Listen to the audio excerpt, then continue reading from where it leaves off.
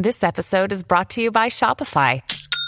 Forget the frustration of picking commerce platforms when you switch your business to Shopify, the global commerce platform that supercharges your selling wherever you sell. With Shopify, you'll harness the same intuitive features, trusted apps, and powerful analytics used by the world's leading brands. Sign up today for your $1 per month trial period at shopify.com/tech, all lowercase. That's shopify.com/tech.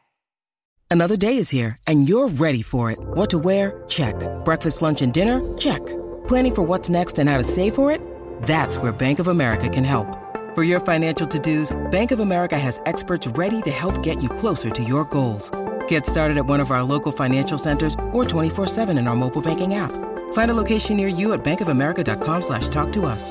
What would you like the power to do? Mobile banking requires downloading the app and is only available for select devices. Message and data rates may apply. Bank of America N.A., member FDIC. So all I said in this case is really simple prompt. Hey, ChatGPT, could you explain what dark matter is in the voice of SpongeBob? It starts literally with brackets, says imitating SpongeBob's enthusiastic and playful voice. Dun, dun, dun, dark matter. By the way, how great is it that they label your chats so cleanly? Wait, I have to stop you. Are you using ChatGPT 3.5? I'm just going to say I'm disappointed. I know, I'm sorry.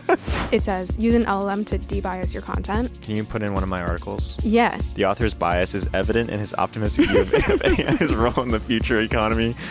I have a pretty fundamental question for you. Yeah. If you don't like the ear flaps, yeah, how were you envisioning it to be worn? Is this just like a thicker? Look, I'm just the idea guy, you know? I feel like there's probably no search volume for this. Yeah, 0 search volume. I'm just like taking it on the chin in this interview. Like my writing is biased and and my ideas have no search volume. I feel bad. Officially.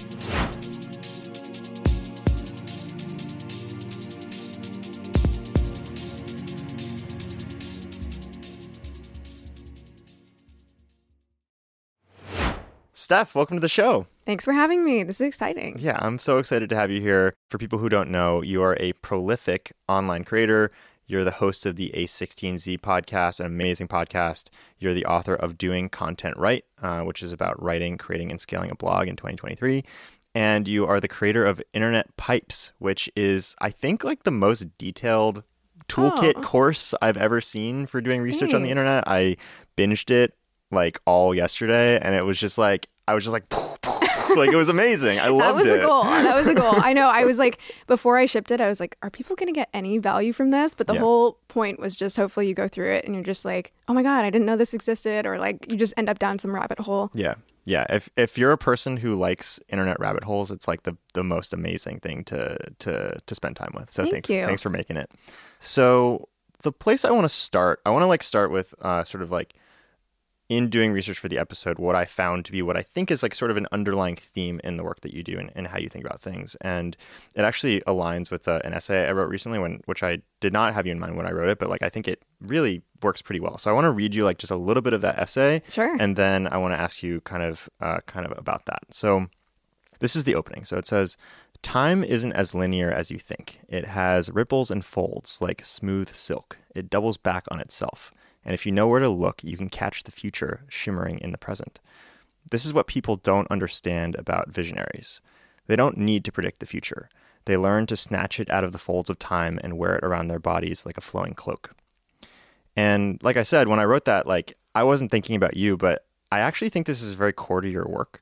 And the like underlying premise of that passage, and I think your work, is that the future isn't evenly distributed.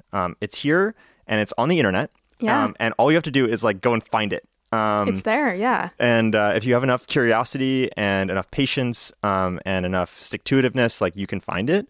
And if you're looking for like that your next big idea, like the internet is sort of like the place to start. Mm-hmm. So I want to just talk about that. Like, tell me about that realization or that thread in your work and how you came to it. Yeah. The coolest part is that was always true, right? Time is on this spectrum. And to your point, some people look at visionaries and they're like, they saw the future early.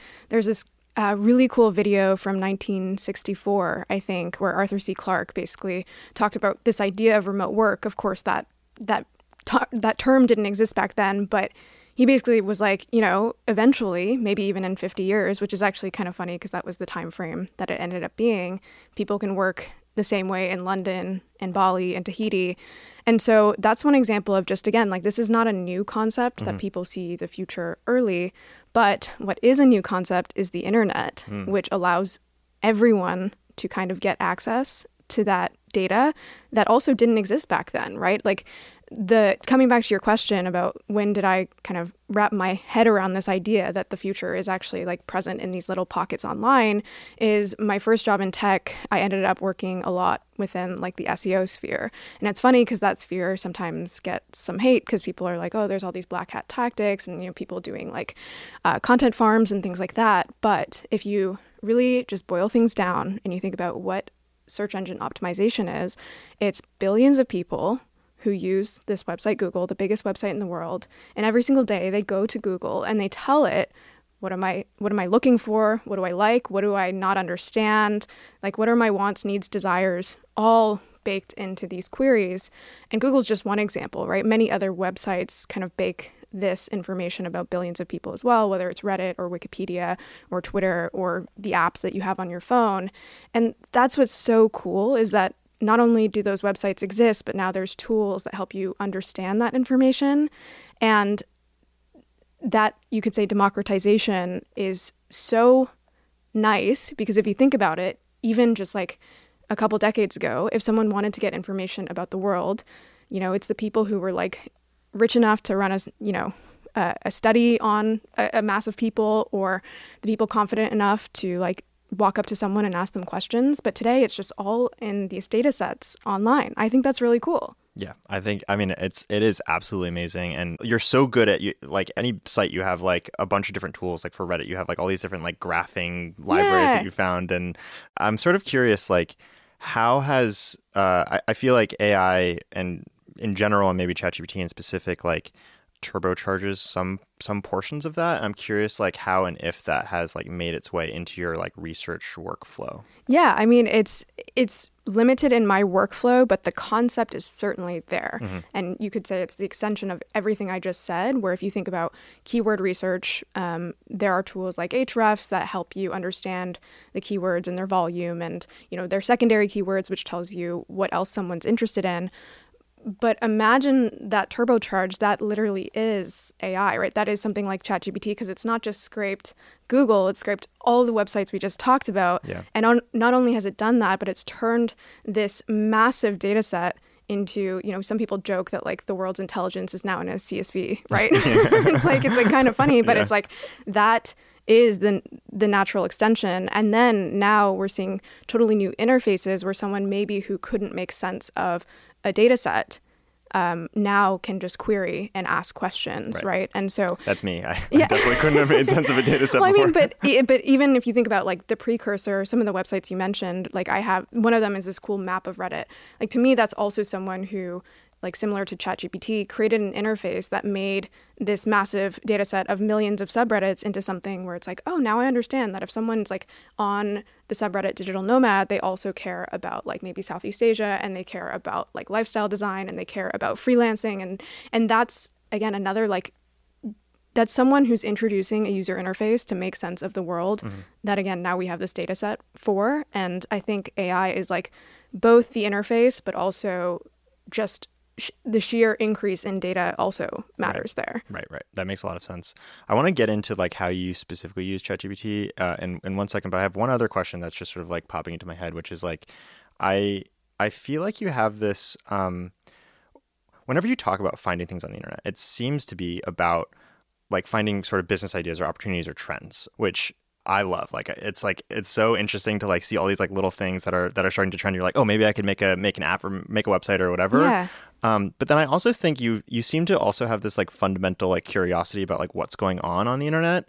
And I'm curious like what that brain space is like. What is it about like doing this kind of deep research that gets you? Yeah, I think it's because the most niche things on the internet are no longer niche. Like, and that in itself is exciting because every single one of us has like the very high level interest that we will talk to someone else about. Maybe it's like your favorite sport or like the like mass book that someone else might find interest in. But there's also all these little things that like, because of the scale of the internet, there are now enough people who might care about something. Yeah. And the second order effect of that is that I think we actually discover things that like would never have been created before. Like at the very beginning of Internet Pipes, I talk about like just the weirdest things, like someone sending garlic bread to space, or like someone creating this like maze for a squirrel. And like that latent interest maybe always existed, but you would never be motivated enough to create something like that because, you know, you'd be the only one to enjoy it. Right. And so that, like, again, the scale to reach enough people who might care about something just actually changes the paradigm of what people are willing to do. And I think that's so cool.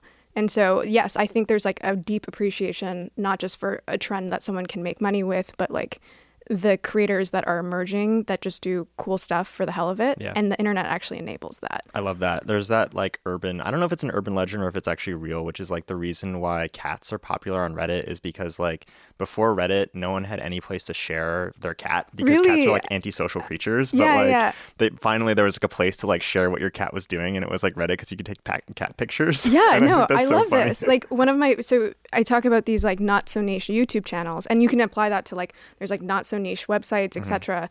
And one of them is this YouTube channel just about Japanese passenger trains. Can we see it? And yeah. I need to remind myself of the name, but like it's just these Japanese passenger trains, and they have only posted I think 30 videos, and they have like 1 million plus subscribers. That's unbelievable. And I'm just pulling it up now. It's called Travel Alone Idea. And they started in 2021, so it's not like one of these phenomena where someone was early to a channel like YouTube and they got that benefit.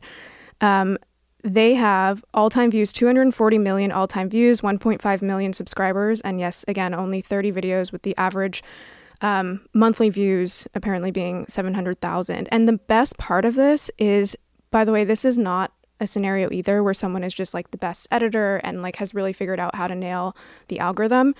This person has no narration. There's no sound. The edits are minimal. And all it is this person walking around these Japanese passenger trains. But again, there's this like fascination I have with the fact that there are enough people who like this that this channel is insanely successful. I have just decided that I don't like ChatGPT anymore. I'm really into trains now. Yeah, right? If I can get this many views with 30 videos. Well, I mean, one of the reasons I'm bringing this up is, like I said, I think it kind of defeats a lot of the common mantras around content, around like, oh, well, like you have to find a new channel and be early to it, or like you have to master thumbnails. I mean, these are not good thumbnails either. It's just like a picture and a red arrow. Right. But that's why I actually think some of these tools on the internet are also very interesting, because they help you surface like, is there actually demand for this thing or interest in this thing? Right. There's another one that you shared that's like, I think it's called like TV Too Far. Yes. TV Too High, TV Too Low. Oh, TV Too High. And like the most internet thing ever is that, so TV Too High is the largest one. And I think people saw that subreddit. And for people who don't know what it is, tell us what it is. Yeah, so TV Too High is a subreddit where I included this in my like original note in Internet Pipes, because I was like, this is just the most internet thing I've ever seen. And shout out to fellow creator Pat Walls. He's the one, I saw him shared on Twitter. But this subreddit has 180,000 subscribers to it. And it's just people posting pictures of TVs that are too high. So, you know, I have them up on my screen. And again, it's just TVs that are apparently too high. Some of them are obvious and some of them are less obviously too high. But then the nature of the internet, someone saw this and then they created r/TV too low, r/TV too far. And the best part is that there is a subreddit TV just right, but it's private. And I just thought that was the best. That's great. I love that. And for people watching or listening who are like, why are we talking about this? Like, what is the point of this? Like, you have this thing that you say, which is like, don't overlook silly. Yeah. Which tell us like what that means and why you think it's actually important to be aware of things like TV Too High. Yeah. So, I mean, in this case, like, I don't know, maybe someone listening can invent a business idea around this, but I think there is a large part of all of our personalities which is not oriented around like, let me be really serious and figure out an opportunity right now, it's like, let me laugh about this thing. Let me, again, like watch a Japanese passenger train, or like a bunch of other YouTube channels, like about someone who's like picking locks, or like is like a toe doctor, or all these weird things. And like, there's a weird part of all of us. And by the way, if there is interest from all of these people, which is proven by like the scale of some of these things, I just think it's a window into what people really want. Yeah. And if you can understand what people really want, you know, maybe there is, again, like a direct spin-off in terms of how you can leverage it. But I also think it helps you just create better things in the world. Yeah. And also it's almost like the second, third order effect, where if you follow these trails, I think you actually understand your fellow humans a little better. And then, you know, maybe not directly, but eventually you will create something. A good example is like a creator, Neil Agarwal. Like he's, for me, if I think of the creator that I think epitomizes the internet the best, it is him. And he just creates these websites at neil.fun. I'll pull it up, neal.fun. And each one of these projects, I bet his first one, no one cared about. And his second one maybe got some traction, but he still was making no money. But he's got like 20 or so projects here. And now this is his job. Like now he actually makes money from this. And again, I think it's just this like, another way to put it is like, if you ignore silly, you are so focused on what is immediately actionable and what you can immediately take advantage of. And I think that's just a very short term, like myopic view of the world. I totally agree. I feel like so much of the best stuff is just like wandering through random stuff that like for whatever reason appeals to you and you can't really understand why. Mm-hmm. And then like years later, it like comes together in this like really amazing like product or book or whatever. And so like having too much of an emphasis on what's practical today, you like miss out on making amazing stuff later. And also it's just more fun. I was going to say it's a lot of people, if you think about, especially our creator space, I think can be really myopic and being like, what's the newsletter that I think has the most demand or something like that? Or how can I create something that goes viral immediately? And then they just like have no staying power because they're not having any enjoyment. And I think there's like, you know, Neil Agarwal is one example, but like the creators I also really respect are the people who you can tell actually enjoy what they're doing and have a deep fascination with it. It's not just about like having fun. They're just like, I actually think this is interesting, and that rubs off on other people. Totally. So I think this is a good segue into ChatGPT. Yeah, let's do it. So what I want to do first is I want to just talk to you a little bit about like how you use it. We're going to get into like us doing some sort of mutual explorations and all that stuff. We have a lot of good stuff planned, but yeah, tell us at a high level, like what do you feel like, what do you use it for? How does it fit into your life? And maybe we can go through some chats. Yeah. So I broke this down into what is this, like 7 different ways that I currently use it. And what was interesting about this exercise is that like I hadn't really thought about that before. Currently, ChatGPT is not my go-to for anything consistently. As in, I don't like wake up and know like, okay, for this kind of problem, I automatically go to ChatGPT. But now that I've broken this down, I'm like, okay, I actually have a framework to think about when I reach for it more often. And I want to reach for it more often. But these are the different areas. So for me, one of them's idea generation. And that doesn't mean like just broadly idea generation. But for example, I threw a meetup recently for people at Internet Pipes, and I was like, I want to make this internet themed. And so I had some ideas, but like ChatGPT is really good at kind of helping me extrapolate from a base. Another thing is just helping me understand complex things in simple ways. And that's where you can bring in characters. And, you know, like I once asked, like, help me understand dark matter in the voice of SpongeBob SquarePants. And it like did it really well. And it was enjoyable, right? Also practical things. So every time I'm doing anything related to code, I actually find it much better than like Stack Overflow because it actually walks me through the problem, or cooking, unshrinking sweaters, things like that. Another area is debates. And it's not so much that I'm looking to debate ChatGPT. I actually want ChatGPT to give me both sides of a debate for something that I'm, you know, every so often you feel like you have an inclination of like, I have a strong opinion here, but I also have a feeling I don't know enough about this subject. So I feel like it's really good for that, to just be like, here's the other side, like help me see this. Cleaning up data, I've only used it for this a few times, but it's actually really nice because you can kind of, unlike Google, actually structure or tell ChatGPT to structure an answer a certain way. I feel like that's one of the most underrated parts of really most of these AI tools, is to say, this is the kind of answer I want. And then finally, the last two were, this is mostly for content, but just like the base for titles and intro, just to get something on paper, and then sometimes just for fun. Like I've had it write. The other day I had this deep appreciation for APIs on the internet, like, and just how much of our web is run by APIs. So I was like, hey, can you like create like a sonnet for APIs? And it did, and it was pretty good, right? Because I mean that's the kind of thing where it's like I would never have spent my own time doing that. Right. And then the one thing that I have not gotten ChatGPT to crack is ASCII art. Just because, I mean, it makes sense why it can't quite do that yet. But yeah, sometimes just for fun, just to be like, can ChatGPT do this? I love that.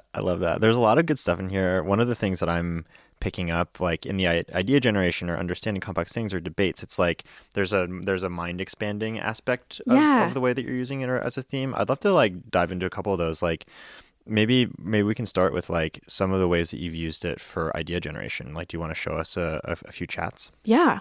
Why don't I just show you? I'll start with they called it, by the way, how great is it that they label your chats so cleanly? Wait, I have to stop you. Are you using ChatGPT 3.5? In this case, I will say not 90% of these were actually through 4. But long story short, I had an enterprise account and then had to switch that for work. And then I'm just going to say I'm disappointed. Okay. I know. I'm sorry. But again, at least I would say for sure over 50% were done through 4. So you are a 4 user, but this is not representative of all of your ChatGPT usage. This is actually a great example of just like humans are slow for silly reasons. Like I just think if you think about probably the reason that people don't use ChatGPT enough, it's just pure friction and habits. Yeah. And so this is an example of where I've just been too lazy to upgrade this account. And so I have my work account that I'll use for some things. And then I'm just like, Got it. It's okay. You can shame me. Everyone on the internet can shame me. When you need mealtime inspiration, it's worth shopping Kroger, where you'll find over 30,000 mouth-watering choices that excite your inner foodie. And no matter what tasty choice you make, you'll enjoy our everyday low prices, plus extra ways to save, like digital coupons worth over $600 each week. You can also save up to $1 off per gallon at the pump with fuel points. More savings and more inspiring flavors make shopping Kroger worth it every time. Kroger, fresh for everyone. Fuel restrictions apply. I had professionally obligated to point it out. Well, you know what? It's helpful because now that you pointed it out, I won't get as railed in the YouTube comments. Okay. Cool. So tell us about this chat. Like, where did you start? Tell us like what mind space you were in and how you decided to do it, and then what the prompt was. Yeah. So I was throwing a meetup for people who had bought internet pipes in San Francisco, and I feel like a lot of meetups are really bad at one being any way, shape, or form special, right? Like it's just a bunch of people in a room and it's not memorable in any way. And then 2, I feel like people don't like learn anything or meet the right people or really, it's just kind of like comes and goes. Yeah. And again, maybe that relates to the memorability of it. But I said, hi, ChatGPT. By the way, do you always greet? I'm very nice to ChatGPT, definitely. Yeah, me too. But not because of the whole like eventual overlord thing. I think it's just, again, a habit. Oh, I'm just neurotic and I don't want it, when it takes over, I want it to Okay, so you are the like looking ahead, singularity, like I want to be in a good standing. Okay, so I said, hi ChatGPT, I'm hosting a meetup for fellow people who love the internet. I like to run a few icebreakers. What are some good ideas for splitting the group into smaller groups? I like to have it be fun and internet related. For example, this is meant to say buy their favorite social media app and screen time usage, which by the way, it's so nice that ChatGPT can like just ignore most of your like typos and stuff. Yeah. And by the way, I didn't even realize I asked this first, but another thing about meetups that I feel like often isn't good is just you end up in like these random groups or there's no sort of like commonality. And so I started with, how do we break them up? I wanted to stop you right there. Just on the prompt, I think there are a couple interesting things. Like, you're giving it enough context. Like, you're telling it a meetup, but like people who love the internet. I think it's like a really interesting thing to give to it that someone might not think to do, but it really like changes the output. And then I think you also gave it a couple of like small little pointers, like splitting the group into smaller groups. Like you have a little bit of a vision for what you want it to do. And I think all that kind of stuff or even examples like, you know, their favorite social media app or screen time usage, like all that kind of stuff is going to get you better results. And it's interesting to see. Yeah. And by the way, I was like, should I split them by screen time usage? But then I was like, I feel like that's like shaming some people.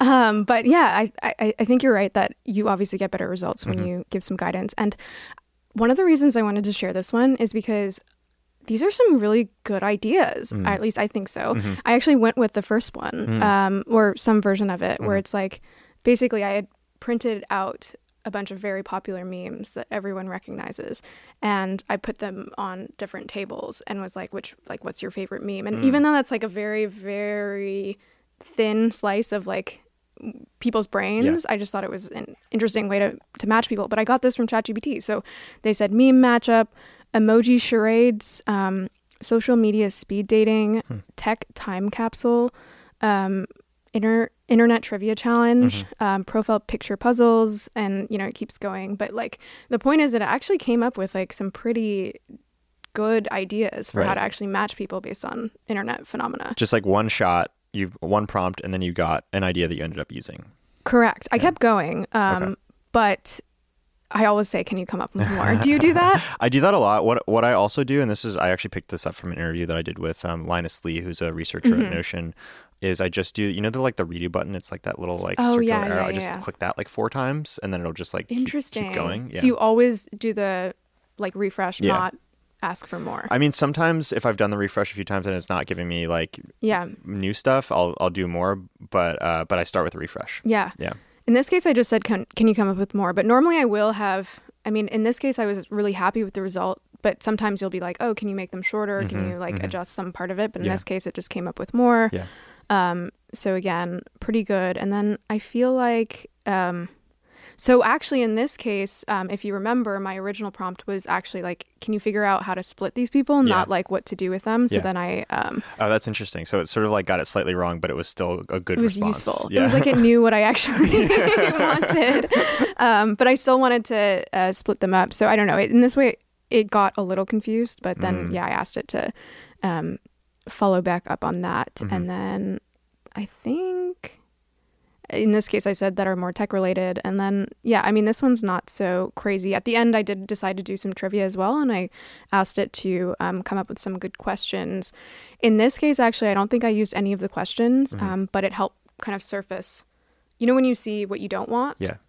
And so in this case, I felt like these were like really obvious questions about like, oh, you know, when was the hashtag invented? Or like, what does this like internet acronym mean? And what I wanted is for people to come out of the trivia with not just new concepts, but a new appreciation for the internet, to be like, how cool is this? And so I then ended up coming up with my own questions, but like with that realization. I think that's really cool. I think it's such a common experience with ChatGPT is like, sometimes it gives you the exact thing that you want. Like it gave you a little idea where you're like, this is great. Yeah. And then a lot of times it gives you something that's like not actually right, but in not being right, it helps you refine what you actually want. Yeah. Which is itself a valuable thing. Totally. And like that's sort of the benefit of this like always on, always accessible like sparring partner is that kind of thing. Yeah. And the nice thing about it is like you get that same dynamic with humans.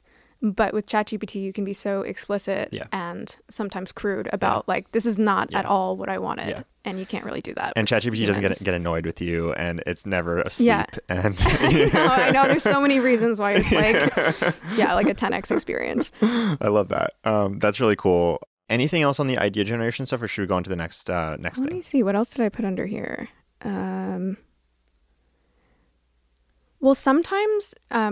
it helps me not so much in this practical way of like, help me think of an activity. Yeah. But sometimes I just need it to kind of like fill an idea that it's kind of like spinning in my head. And so one example of this is I had this realization a while ago that like our phones are so dynamic in that you think of all the different appliances, like a flashlight or a measuring stick or, I'm trying to think of other examples, a camera, right? Like all of those things are like physical appliances or goods that independently existed. And then the phone was like, think of all of the things in there. And I was like, I could only think of a handful. And so I was like, I just want a sparring partner to fill in those gaps. Like ChatGPT, what else is in this crazy device? It's the perfect question for that. And it's like, how often do you have that question? Like maybe not that often, but when you do, it's like, oh, this saved me so much time. I know, right? And the best, to your point,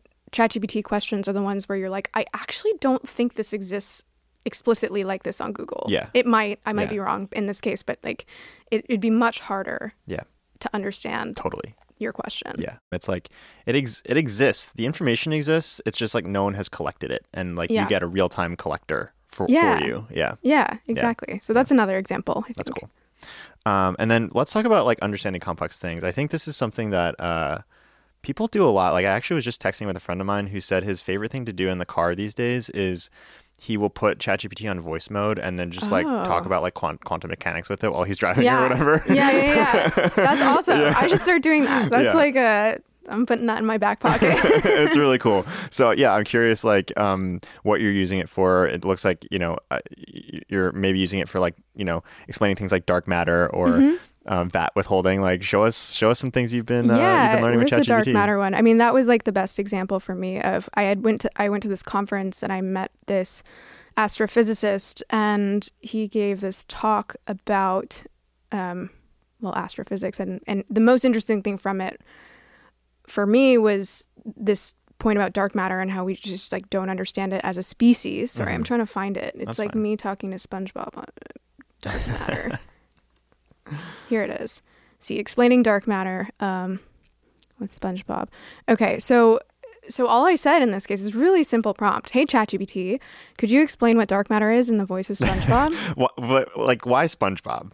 Why not any other cartoon character? Like, how did you pick SpongeBob? Yeah, I feel like in this case, I don't know if it was like super thoughtful other than thinking about like, what is a cartoon character that I know is like really simplistic and also fun, right? Like how can we introduce like different like conceptual elements? Yeah. And I think something that's underrated here is like, you can, the more boring version is you can just say like, explain this to me like I'm 5. Yeah. But if you think about like even just what we talked about earlier, the fun in things being helpful in learning as well. Like if I get the explain it to me like I'm 5 version, I almost feel like it's like a little condescending or like just I won't remember it. But in this case, it's like, I mean, it starts literally with brackets, says imitating SpongeBob's enthusiastic and playful voice. And then it says like, ahoy, me matey. Like it's just like hilarious, right? And then it's like, glad you asked about this wondrous mystery of the deep universe known as dun dun dun dark matter. And it's just like, I mean, this is one of those examples where I was like, I will be doing this again. Like it's like how perfect. And so I won't read through the whole thing, but it basically does go through not just the concept of dark matter in this case, but it was like so incredible. It just talks about like, the stars and the galaxies first and like let's first acknowledge what those are and what we know about them, and then it goes on to talk about, okay, well there's this thing that we actually don't know. It's like our mysterious friend dark matter. And it was really good at kind of breaking down that concept. That's awesome. And after reading this, like, would you characterize yourself as a dark matter truther, or do you think that dark matter is like a real thing, or like what's your take on dark matter? I mean, I think I could be wrong, but I'm pretty sure like the scientific community agrees that this thing exists. Like we can measure it. We just don't know exactly. Like it's kind of hard. It breaks our brains, which is why I went to ask SpongeBob about it, because it's this thing that we can like measure and we know exists, but does not follow the laws of many things that we like of normal matter, which is kind of like how our brains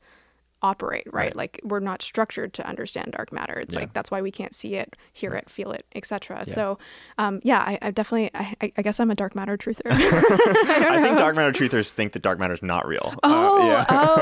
Interesting. I gotta go down that internet rabbit hole. Oh, by the way, I didn't even remember I did this. Then I said great job just because I was curious and like asked it to do another iconic character. And then I said pick your favorite, and they chose Gandalf. We love that. Yeah. And Gandalf's wise and somewhat grave tone. Yeah. You shall not see dark matter. Yeah, exactly. Like, I mean, it's pretty incredible. Like, that's why I mean, ChatGPT is obviously like very useful in its utility, but like, I think an underrated part is the like it's almost a game in a way. Totally. I think I would have picked Dexter from Dexter's Laboratory. Oh, okay. Yeah, if I had to pick one, that was one of my favorite cartoons growing up. Yeah. But I think this is great. I think it seems to like replace some amount of like Wikipedia rabbit holing that people do, because you can get a Wikipedia article that's written specifically for you. Yeah, I mean, Wikipedia is dense, and I think the real, again, 10x experience is to be able to usher it into the like level of complexity that you're at. Yeah. Because actually, like, I mean, think about it. This is not, I chose SpongeBob, but had it come back with something that was like too complex for me to understand, I would just say like, bring it down further, and you can kind of like move with the program, which is just fundamentally not what we had before. I mean, you can imagine like different versions of humans like that, but even in the case of like something like dark matter, where even our top scientists don't quite understand all facets of it, those people, like, there's the curse of knowledge, right, where they don't know how to like, or that's not the term, is it? Basically the phenomena where they can't articulate something complex to other people because they don't, it's hard. There's just so much of a gap there. Yeah. But in this case, this program can take something very complex and usher it back down, and also the other way around too. Yeah. That's one of the like little rabbit holes I've been down recently in my own thinking about ChatGPT, is that it's very good at, like, one of the things that it has made me see is that there are many different versions of English.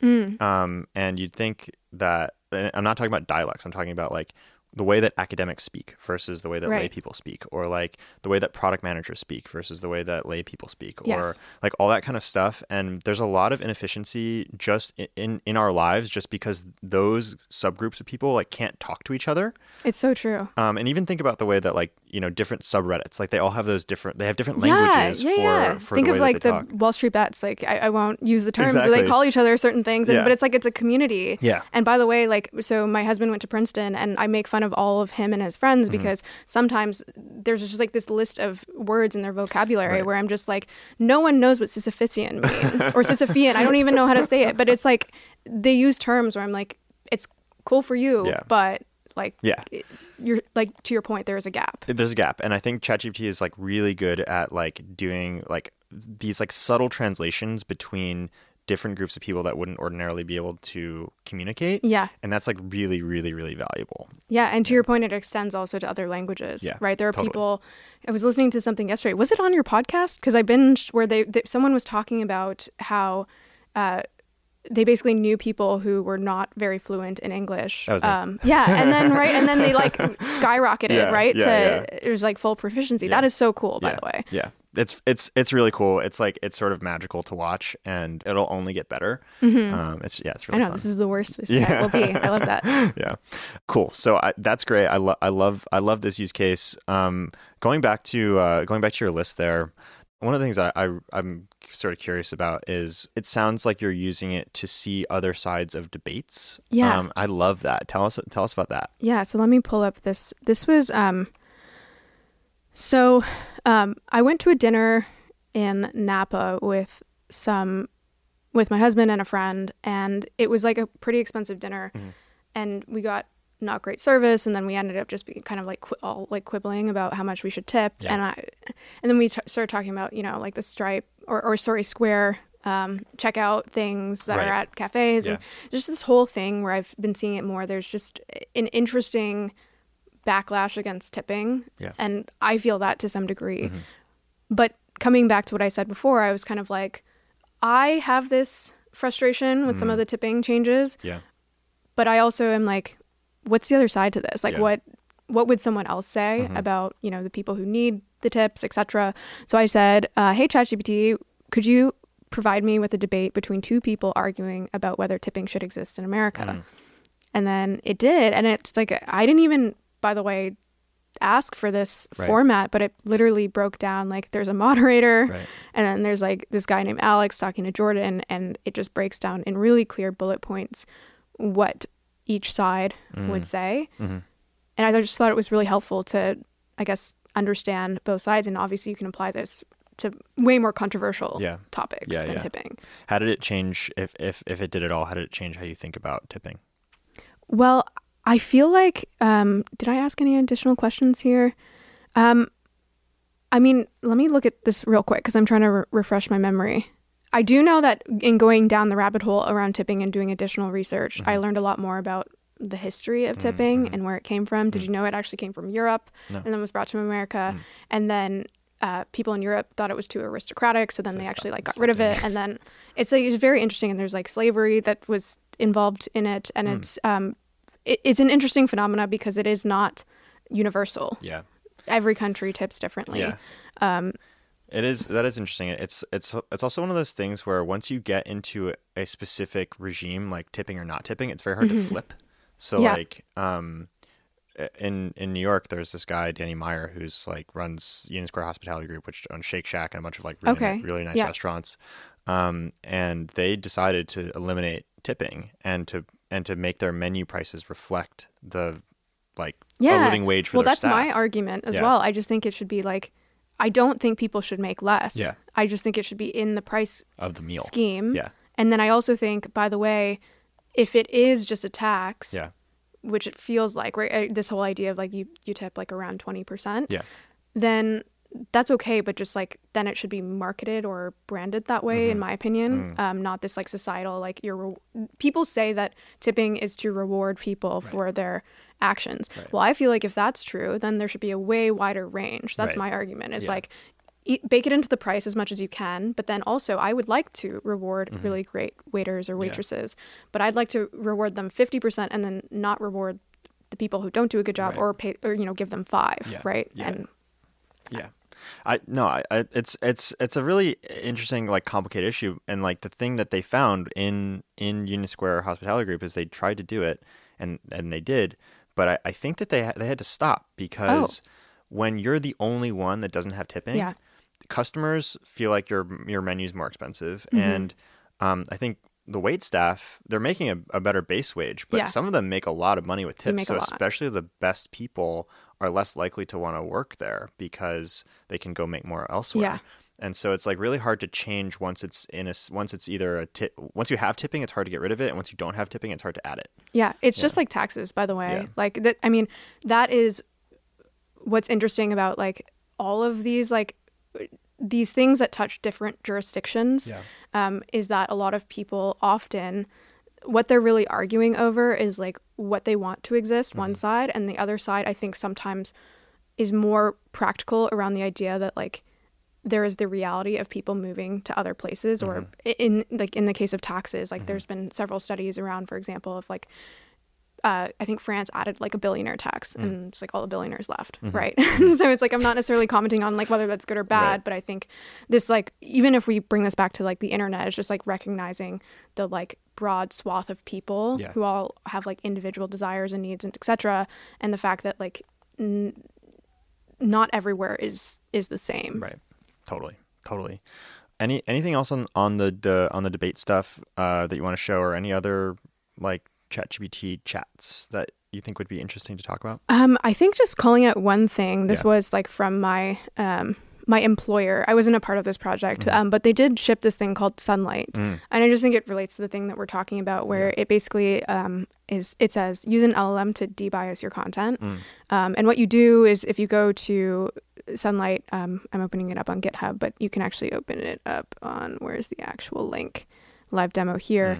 You can enter any sort of article, and it doesn't need to be like a news article that maybe has more bias, but you put in a URL and can you like put in one of my articles? I'd be curious which one. But just if you go to every.to, and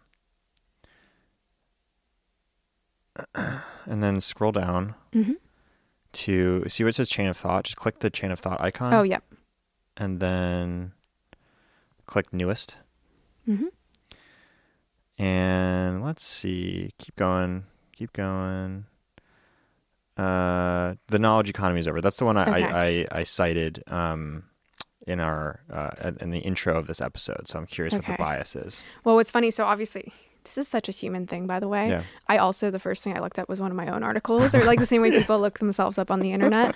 And it was funny because it was my most shared article. It was the How to Be Great article. And it was nice about it, but it was accurate too. It like ripped me apart. It was like, this is like, it's just a lot of like tropes or like things that are like maybe like not super well researched or like not, there's like maybe some simplicity here is I guess what it was saying. And I was like, yep, that's guilty. It's true. Well, let's see what it does to me. I'm sweating a little bit here now that I know it's not very nice. Well, no. It does it in a very nice way. But I was just kind of like, it definitely surfaced, I think, some accuracy about, how it could be interpreted. Okay.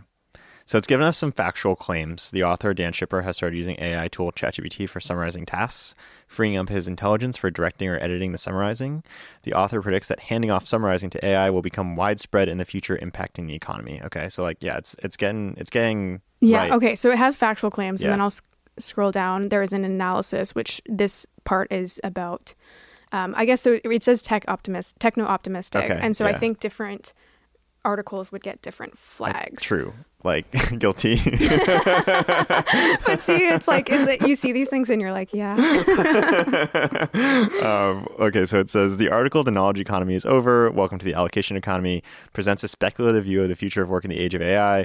The author's bias is evident in his optimistic view of AI's role in the future economy, which he refers to as the allocation economy.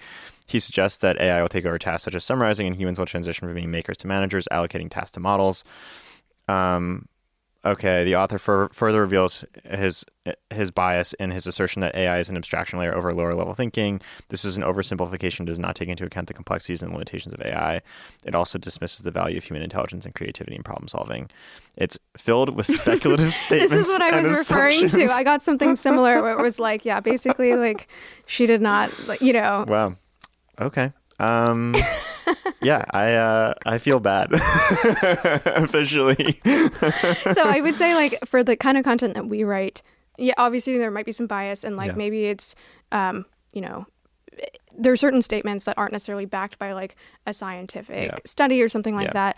But what I think this is more helpful for are things that are like truly biased, whether it's like along the political spectrum or just, I mean, something that if someone happens to chase certain content of a certain style, this could help them recognize that it's like quite extreme in one direction versus I haven't read this article in depth, but like I don't think it's extreme in that way.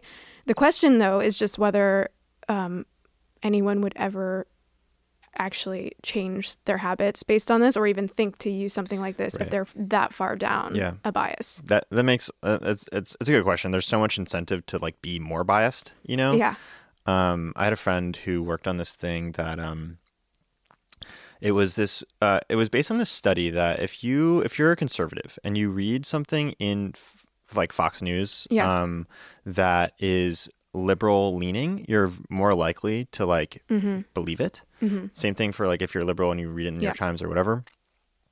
And so he built this Chrome extension that would basically, if you were a conservative, it would feed you liberal stories from Fox News, and if you're liberal, it would feed you conservative stories from the New York Times to like try to reduce polarity. It was pretty cool, and it got some traction, but like it's always gonna be a niche thing, Yeah, I mean, because I think that's a really clever way to do it. I think the other ways I've heard people do it is like, let me just like show all of the different sides in one place, and I think that version definitely does not work because we do gravitate towards certain, you could say, like other humans that we resonate with. Right. And I think that's a clever way to do it. The question is just like, I think our brains are so like hardwired to seek out certain things, even with the nuance of like, even though this is from Fox News, let's say, if someone is like quite far in one direction, they will even sniff that out, I think. Like, I think they would be like, oh, this article is like not the kind I actually like. Yeah.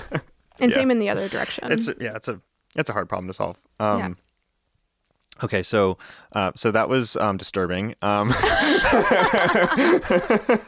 what's funny is it's kind of like when people Google themselves and they're like, "Oh, I'm not here." There are other more important Steph Smiths, or like.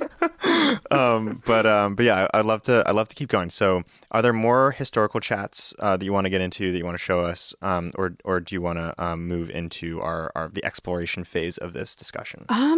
Let's just see. I think we've covered most of the interesting ones. Maybe one that's potentially helpful for people is just the cleaning up data. Oh yeah, show us that one. This was one of my earliest ones, and there was a task where I have this website, or I think it's here, tags for untranslatable words. I have this website called Unoya, and it's just this directory of untranslatable words. And that's so good. You can see this is a pretty long thread because I actually got it to do what does Unoya mean for me. It's a Greek word that basically means like a beautiful mind or beautiful thinking, which is kind nice. of, I thought, housed the directory pretty well, or the ethos of it. But basically, I had this to-do list task where I'm always adding to Unoya, but it's like very far and few between because I'll get like 100 new words and then I tag them with these like very broad, like, is it about like society or like beauty or nature or whatever? Yeah. And you can see all the tags here on the screen. Okay. But basically, I had all these new words that I wanted to upload and I just didn't want to tag them. I see. And so sitting in my to-do list, and I just said, hi, ChatGPT, I'm building a database of untranslatable words. I already have the words, but each one needs 1 to 3 tags associated with it. I'll supply you each word, and then you can select the correct tags from a list that relate to the definition. I just put question mark. This is, again, where I love that, you don't have to, like, make it super correct for a human. Like, ChatGPT will understand it. Yeah. And then obviously ChatGPT said, I'd be happy to help. Can you imagine like if it was like, no, no thanks. And then I said, great. So I'm not sure, because this was quite a while ago, why I chose this approach. But what I did is I said, great, let's try one first. The word is kokoro. And then I said the definition is X. Because it obviously needs the definition to abstract what the tags are. The list of tags is below. Reminder, each word can have 1 to 3 tags that fit. And then I sent the tags, and then it said, based on the definition you provided, tags that seem best fit are these ones. And in this case, it did a pretty good job. So I said, great job. Let's try another word. And I sent another word and the definition, and it did it again. And then I said, great, you seem to understand the assignment. Now, can you please return the responses with just the tags in a formatted table with the columns? And I just said word, tag 1, tag 2, tag 3. And then I just sent a bunch of the words and the definitions, and look what it gave me. That's amazing. It's truly amazing. But it did, this was one of my first maybe dozen chats with ChatGPT. So this is many, many months ago. And I think it tended to hallucinate a little more back then. So you might notice actually it added new tags. So for example, like sensory was not a tag in here. Slang was not a tag.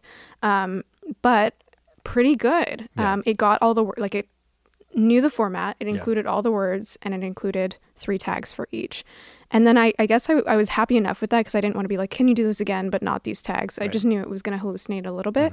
So I said, okay, here's a much longer list of words, as you can see there. And then it basically didn't do it. Yeah. It broke. Yeah. So then I was like, I basically learned that maybe to your point about like if you go far enough down the line, like it messes up for whatever reason. Yeah. So I was like, let me just give it the precise original prompt that seemed to work with the longer set. So I just said, hey, like this is precisely what I want, this table with these columns, and then here are all the words. Yeah.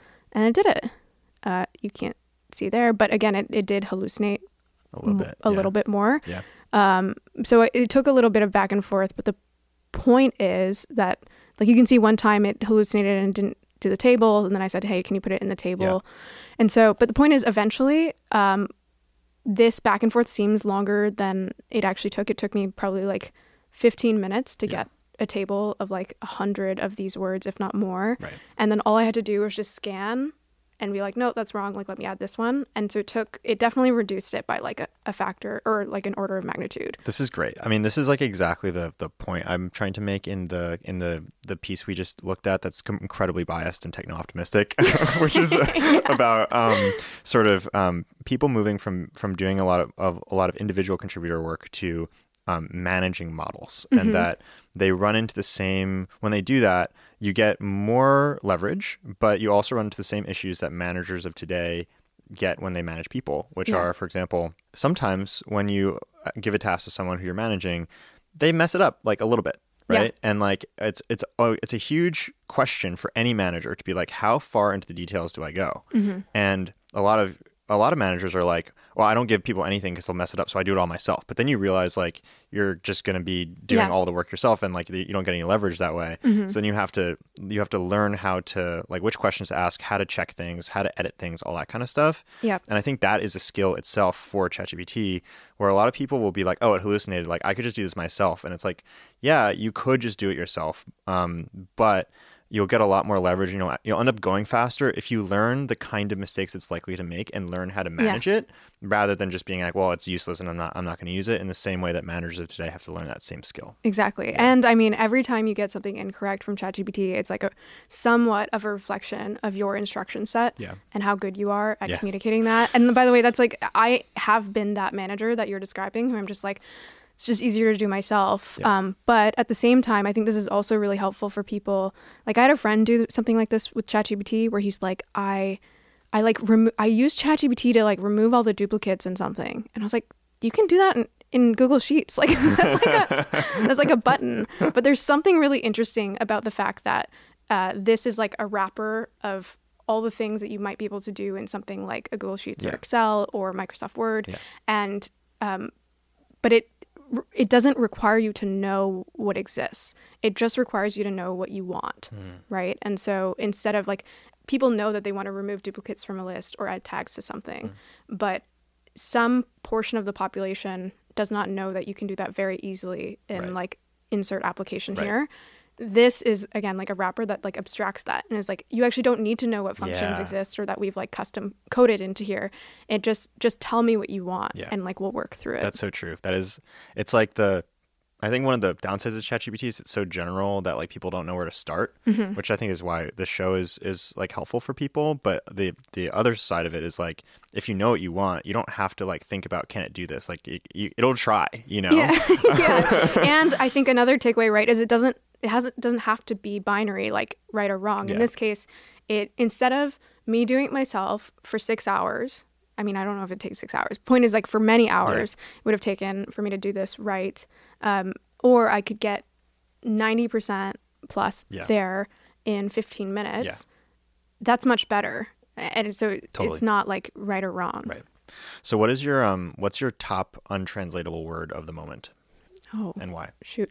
I don't know if I have a top one of the moment, but what I will say is my favorite ones are the ones that like reflect something about where it's from in a very concrete way. So if you think about words, I'm going to get more meta here, but they're code, right? They're code for an experience. And so if you think about why we create code in the form of language, it's because all of us like have all these neurons and things happening in our brain. We're experiencing the world and we want to be able to communicate that to someone else. And if something happens enough, if an experience happens at a threshold where we're like, we no longer want to explain this in a paragraph, we turn it into a word, right? And so that's why I find it so interesting when words exist only in one place, like these untranslatable words, because I think often it says something about an experience happening at a threshold high enough only in that place. Yeah. Right. And so, for example, there's some that are quite happy. I'll share a sad one first because I think it like kind of makes this concrete. There's a word in Japan for people who basically die from working too hard. Like literally they like fall on their desk because they've worked too hard. And that word doesn't exist in English because the work culture is different. Now, simultaneously, there's words in parts of Scandinavia that mean work happiness, which also don't exist in English. And like, again, there's this threshold of experience where something happens enough in one place that they decide, let's no longer say this in a sentence or a paragraph. Let's actually encode it into something that we can communicate much more quickly. That's interesting. And so I like when that happens. There's one in Sweden that basically is like waking up to hear the birds sing. And I'm like, why don't we have that? Right? Scandinavians or Northern Europeans or whatever. Amazing. I love it. And by the way, it's also interesting just to look at, I mean, this is not comprehensive. There's probably like 700 words on Unoya. Yeah. But it's also interesting at the very least to reflect on which countries have the highest concentration of these untranslatables. And Japan, for at least based on my data set, is far and wide the most. And if you've ever been to Japan, you kind of feel that. You feel like the culture is like, if you were to like map it on some sort of like web, Japan feels like it would be like more distant in some really excellent and also sad ways, like I just said, right? Like they have words for like walking in the forest, like basically like a forest bath, right? And it's like refreshing your brain. So that's like a positive version that doesn't exist in our culture. But so yeah, coming back to your question, I don't know if I have a favorite, but I love any that I'm like, wow, that does feel very Japanese, Russian, German, whatever it might be. Yeah, I'm surprised that you think it's Japanese, because there's a whole meme that it's like there must be a German word for this, Yeah, but that's because of, so that's an interesting thing. There are a bunch of German words in here, but a lot of the German words, the way that German works is they'll basically piece together words. It's like compound word? Yeah, it's basically a compound word, but then they make it a word. So like there's one word that a lot of people is in the directory, but it's like fear that time is running out. Yeah. And I think it's just like time panic. Wow. Right. So it's like things like that. Yeah. What do you think it says about German culture that like they have a word for Schadenfreude? I don't know. I'm German, by the way. No, so. are you? Okay. Do you speak German? No, but I actually just recently got my German citizenship. Okay. But I don't nice. speak German. EU passport. Yeah. Nice. I actually have a British passport, but I got it like within a year of Brexit. So I was like, yeah, darn. Sorry. It's okay. I didn't vote in it, so I didn't have a part in that. Just sitting pretty with my EU. Yeah, I mean, it's pretty good access. Yeah, I don't know. There are words where I'm like, I don't know what the key takeaway of this like culture, because it doesn't feel as representative of like the country. Yeah. But then there are words where I don't know if I'm just extrapolating more, where I'm like, But Schadenfreude, or I don't know how you pronounce it, does feel one of those words that's like, I appreciate that it exists, because I think it's more of a reflection of humanity. Definitely. Yeah, right? Absolutely. Where when people hear it, they're like, oh, of course. I felt that. Yeah, for sure. Like yesterday. Cool. This is great. I love it.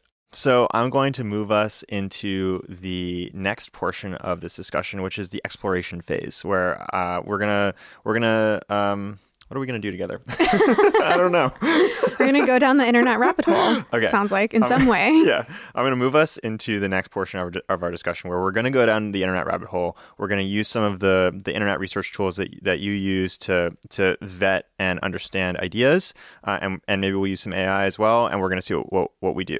Okay. And specifically, the thing that we sort of came up with is, one of the things I think you're really good at is like, if I have a business idea, like how do I do the research to like understand the market, understand if it's a good idea, help refine it, help differentiate it. So I think it'd be really fun I always have like lots and lots of random ideas. So what I want to do is I'm going to pitch you some ideas. You say which ideas you think are interesting. We'll pick one of them, and then we'll go down your rabbit hole to like understand it more.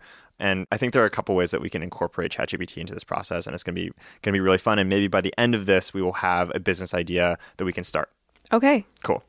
So I'm gonna pitch. It's gonna be like a little mini Shark Tank. Be as brutal as you want. I've always wanted to be a judge on Shark Tank. So. And yeah, just like let's find something that you're excited about. Okay. So my first idea, it's women's walking shoes, and I'll tell you about this. So. My mom has been like walking around her neighborhood for like, I don't know, 20 years since I was a kid. And she just goes like on one walk a day, and it's a leisurely stroll, but to like keep active basically. Okay. And she used to, like, I think at the Nike store, they used to have a section of shoes that was specifically for walking. But they got rid of it, and now it's just like running and like very active things. Yeah. And my mom has complained that like she feels like those shoes aren't really for her. And look-wise or look-wise for and just like functionality-wise. Yeah, like walking is a different thing from running. You know, like you have different parameters for what you want when you're on a walk. Yeah. And so I feel like it would be like, I've just had in the back of my head that I'm sure if she's feeling that way, that there's probably a lot of other people who feel that way, where you're like, I'm a frequent walker as my form of exercise, and I don't really feel like traditional running shoes are like my thing. And so I've like had in the back of my head, like maybe I could like start like a D2C like walking shoe brand for moms, basically. The for moms bit would probably work. Yeah. So that's number one. Number two, brand name generic Zoloft or any other kind of like antidepressant or any other kind of medication manufacturer. So like basically if you're taking, there's like tons and tons and tons of prescriptions for Zoloft or any other kind of SSRI or SNRI or anything for mental health. And most of them are generic now because haven't been patents expired. Yeah, patents have expired. But like if you get a generic prescription, it's sort of like a bummer. Like it's cheap, which is great, but like I feel like, you know, like with, for example, if you're taking psilocybin and you're doing psilocybin therapy, like there's this whole like ritual to it where you're like, it's like the set and setting, and like that's going to affect how it affects you. Yeah. And I feel like antidepressants like have the potential for that, and can be like really transformative for people, but they're like purely done in this like kind of clinical way that they make you feel bad that you're taking them. They make you feel bad that you're taking them. Yeah. And so I feel like it would be really interesting to like create a brand around generic drugs. So that's another one. I don't know anything about like the legalities or whatever. Yeah, like, there's definitely some considerations. I don't know specifically about like antidepressants in this case, but like for example, certain drugs you can't brand. Yeah. In certain ways, even just in terms of packaging. I know, for example, in Canada, they have different regulations than America. Even though weed is legal in Canada, all of the different weed that you would get from the government or the government stores just look like these white boxes with like very clinical, you know, you can imagine like what a drug box would look like. Yeah. Which is interesting because all these brands want to, you know, once it became legalized, they wanted to be able to market to different people and attract certain audiences. But you can't do that with like a white box with like very limited color differentiation or anything. So that's a consideration, but that's definitely a rabbit hole we can go down. That would be really interesting. Okay. So that's one.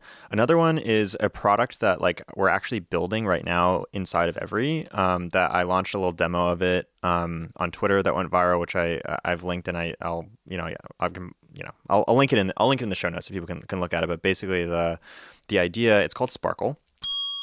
And the idea is my desktop and downloads and documents folders are always a freaking mess. And I don't ever want to organize them. And so it's a little app that just is always running on your computer. It's hooked up to GPT-4. And it basically, when you first run it, it looks at all the files that are on your desktop or on your downloads. It's like, these are the categories, and then it puts them all into folders, and then it keeps them organized in that folder structure indefinitely, basically. So everything is always organized, but you don't have to touch it. And I'm excited about it, but like I don't really know anything about the market, to be honest with you. That's one of those where, I mean, we can go down that rabbit hole too, where it's kind of like, we'd have to figure out the willingness to pay, for sure. Yeah. I have a little bit of evidence there where like we launched a version of this pre-AI like 3 years ago, and we got a lot of like signups for it. Nice. So I have a little bit of validation, but like I don't actually know. By the way, I think that's actually like that sphere of products I'm very excited about with AI because the whole concept of a second brain I feel like was mismarketed in a way, like not calling out anyone in particular, but the whole idea of being fully augmented was just like the technology wasn't there. But I actually feel like AI changes that paradigm. Totally. Yeah, 100%. It's like all of the things, like I've been a note-taking nerd for so long, and like all the things that I've dreamed of are like finally happening. Yeah.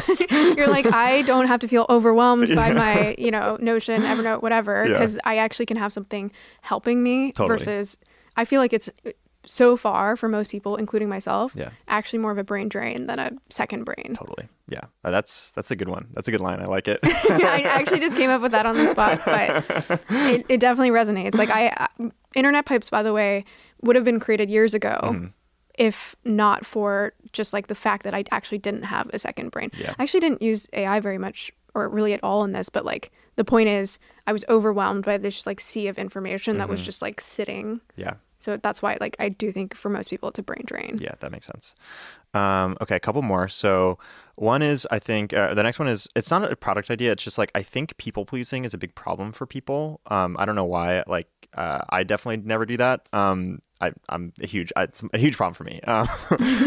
It's for me too. and I think that there's just like not enough stuff for those kinds of people. So maybe there's like a category. I would just be curious to know, like, what are the communities out there? I know there are a couple, but like, I'd like to map those communities and see like what could possibly be offered to those people is kind of an interesting one for me. My next one is warm baseball caps. I really like wearing baseball caps, but wearing a baseball cap in New York in the winter when it's like literally the freaking surface of the moon temperature out is like the worst, And so then I have to choose between like looking the way I want to and being warm. And I would rather just like have a warm baseball cap. Okay. And I think it's possible to make. I don't know. Yeah. Okay. I feel like I need to know if anyone actually searches this. That's my first go-to for anything like this, right? Which is coming back to like our very earliest conversation, how Google is just this, it is this data set that shows what people are actually searching for. In this case, at least I use this extension called Keywords Everywhere. It's saying 320 searches per month, which is low. So there's not that many people like but me, basically. This is one of those like, I don't know, you come back to the like fast horse thing. Yeah. Where I feel like it's one of those where I'm like, do people just not know that they want a warm baseball cap? Yeah. And you might be able to, through secondary keyword research, actually see like people are looking for like better looking toque or better, you know, some version of not this, but insinuating that they actually want a warm version of something stylish. Totally. But I think that's a really interesting move that you just did, because like I've been thinking about this idea for like weeks, and like I never typed in warm baseball cap. Like, and like theoretically I want this for myself.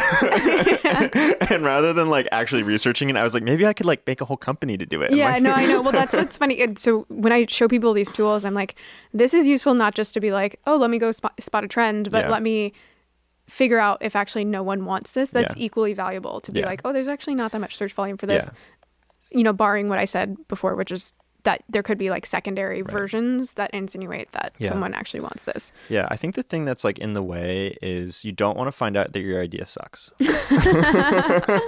I know, but we all have terrible ideas, right? So I think, well, I mean, I think another version of that is a lot of people, if they see research about that indicates a lack of demand, they will go down that like fast horse version. They'll almost like convince themselves that, oh, well, people don't search for this because they don't know they need it.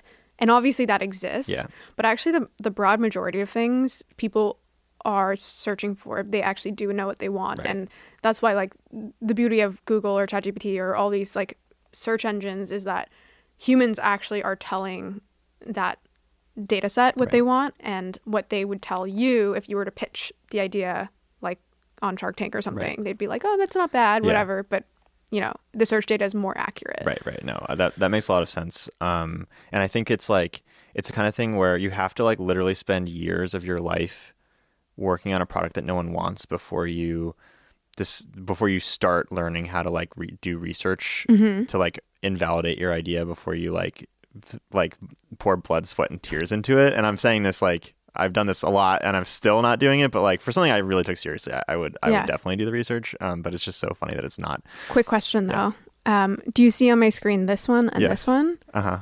Because your whole thing was like you want it warm and stylish. Yeah. That for the listeners, there are these caps that have like ear coverings. I don't want the ear covers. I was gonna say because some like clearly like someone has created a version of this. I'm gonna open this up. Yeah. Sorry, Amazon.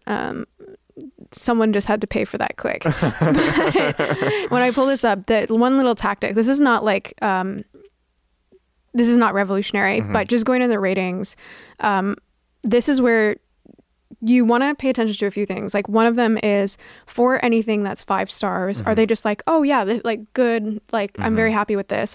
Or are they like, I've been looking for this, you know, like you're saying, I've been thinking about this forever. Yeah. I can't believe I didn't find this until now. So that's helpful. But actually the most helpful things often, especially if you're looking at creating a comparable product or some other version of what you're looking at, is to look at the 2 and 3 star reviews. Interesting. Because the 1 stars are just like the, my husband likes to say like irrationally angry. They're just like, they're like super upset about something, and they probably would be upset about any product. And then similarly, 5 stars aren't very helpful either. But the 2 and 3 stars are typically where you'll see someone basically say, you know what, like I was looking for a warm hat, this was warmer. I didn't realize that I actually don't like that the ears do something to my face, or like that's not really what I want. But you'll see other versions of that where they're like, oh well, I really like this phone carrier case, but I actually need it to be like HIPAA compliant or whatever. There's something for like documents that would apply to. But you can find little pockets where you're like, oh, this is a good product. I could spin it in this way, and enough people want that. That's really interesting. What are you gleaning from this? Like, what's the verdict on this idea? Well, let's start with what we said. That let's look at the 5 stars. Okay. What are they happy with, if anything? Winter outdoor hat. It's funny because also you get kind of some of the stories, like you were saying. I love to wear baseball caps. This is me. And it says, my wife found this one for me, and it is so warm on my bald head. Not me. And the ear covers are awesome. Very dark colors. So, I mean, this does validate this thesis of like other people who were specifically looking for something in cold weather, and it's something that they were thinking about. I'm not seeing like super exuberant behavior on this, or even like some of this is like gifting, where I'm like, Dad loved it. But and gifting's a negative, like you want to find like first person kind of. I think gifting's not necessarily negative if there's like some sort of like common gift that people give, or sometimes you can find something special. Like I, for example, have been thinking of creating like a hot sauce tasting kit. And that feels like a very giftable thing. There might not be search volume for that, but it's something that people might talk about. I don't know if this is the kind of thing people would virally talk about to their friends and family as a gift. So I don't think gifting's net bad. But what you do want is ideally, the reason gifting could be slanted negative is like you want things that individual people en masse realize they need and then search for in some way. I think that's also maybe one of the problems with this idea is like it's supposed to be sort of stealth that it's warm. And so it's not obviously something that other people are going to pick up on that you're wearing. Right. It's not a walking advertisement. Yeah. And so that's harder to make that kind of a product work. Let's look at the 3 stars. Great concept, decent execution. What? This first one, this is exactly the solution I was looking for a warm hat that looks relatively normal and not an Elmer Fudd as many. So it seems like some people are unhappy about the size here. Ear flaps are pretty thin in this case. Interesting. Flimsy. Yeah. So this is a case where like I don't know if there's like a glaring like definitely there's an opportunity here, but if you were to pursue this opportunity, even just very quickly scanning the 3-star reviews, it's like, oh well, the people who wanted this really want it to be warm, and like this is some gray middle area where it doesn't really facilitate their need. That makes sense. Yeah. Okay, so it seems like we've very quickly invalidated the warm hat idea, which is cool. Like I actually like that we've crossed it off. Like now I don't have to wonder what if, you know. Well, I mean, I should say like all that was obviously like very, very cursory research, but it's also worth doing some of this research to have a sense of size. And, you know, that's an example where like someone has, right, created a small business around this. But it's also helpful to understand as you're looking at these things, it's not just the trend, but it's like how, you know, are you looking to create a multi-million-dollar business, or it's like you actually just want to solve your own problem and maybe, you know, create like a lifestyle business on the side. Yeah. Etsy, by the way, is like huge. I bet there's, let's look. Yeah. I wonder if there's warm hats on Etsy. Yeah, there's probably like some guy who just like makes millions of dollars like making warm hats on. You know, the craziest thing is I've gone further down the Etsy rabbit hole is the amount of hyper personalized content. That's like the biggest thing on Etsy. People like will create these like puzzles for babies and, you know, bridal things. Everything's just like personalized. The top stores on here. So warm baseball caps. So we see that same 320. That's from that same extension. Keywords everywhere. So I'm not corduroy. I don't. Oh, these ones. Oh, there we go. Everyone has the same idea. 678 reviews. I mean, that's not that low. But it's a $43 hat, which is a lot. I have a pretty fundamental question for you. Yeah. If you don't like the ear flaps, how were you envisioning it to be warm? Is this just like a thicker? Look, I'm just the idea guy, you know? Like other people can do the execution here. Because at first when you said it, I was like, is he thinking like heating? Yeah, I'm thinking like it's like lined. It's like lined with because one of the things is wind comes through and that makes it cold. And then I feel like if it was lined with something, it would just like retain a little bit more heat. So it's like it's not supposed to be as warm as a beanie, but it's like it's a bit better. Okay. Yeah. So a thick hat. Yeah. We can look that up too. With 3 C's. That's the domain. Thick baseball cap. I mean, I feel like there's probably no search volume for this, but let's check. By the way, one of the things that I think is actually really underrated is, zero search volume. But obviously, there's probably other permutations, which we can look at here, like the long I'm tail just like keywords taking it on for the chin this. in this interview. Like my writing is biased and my ideas have no search volume.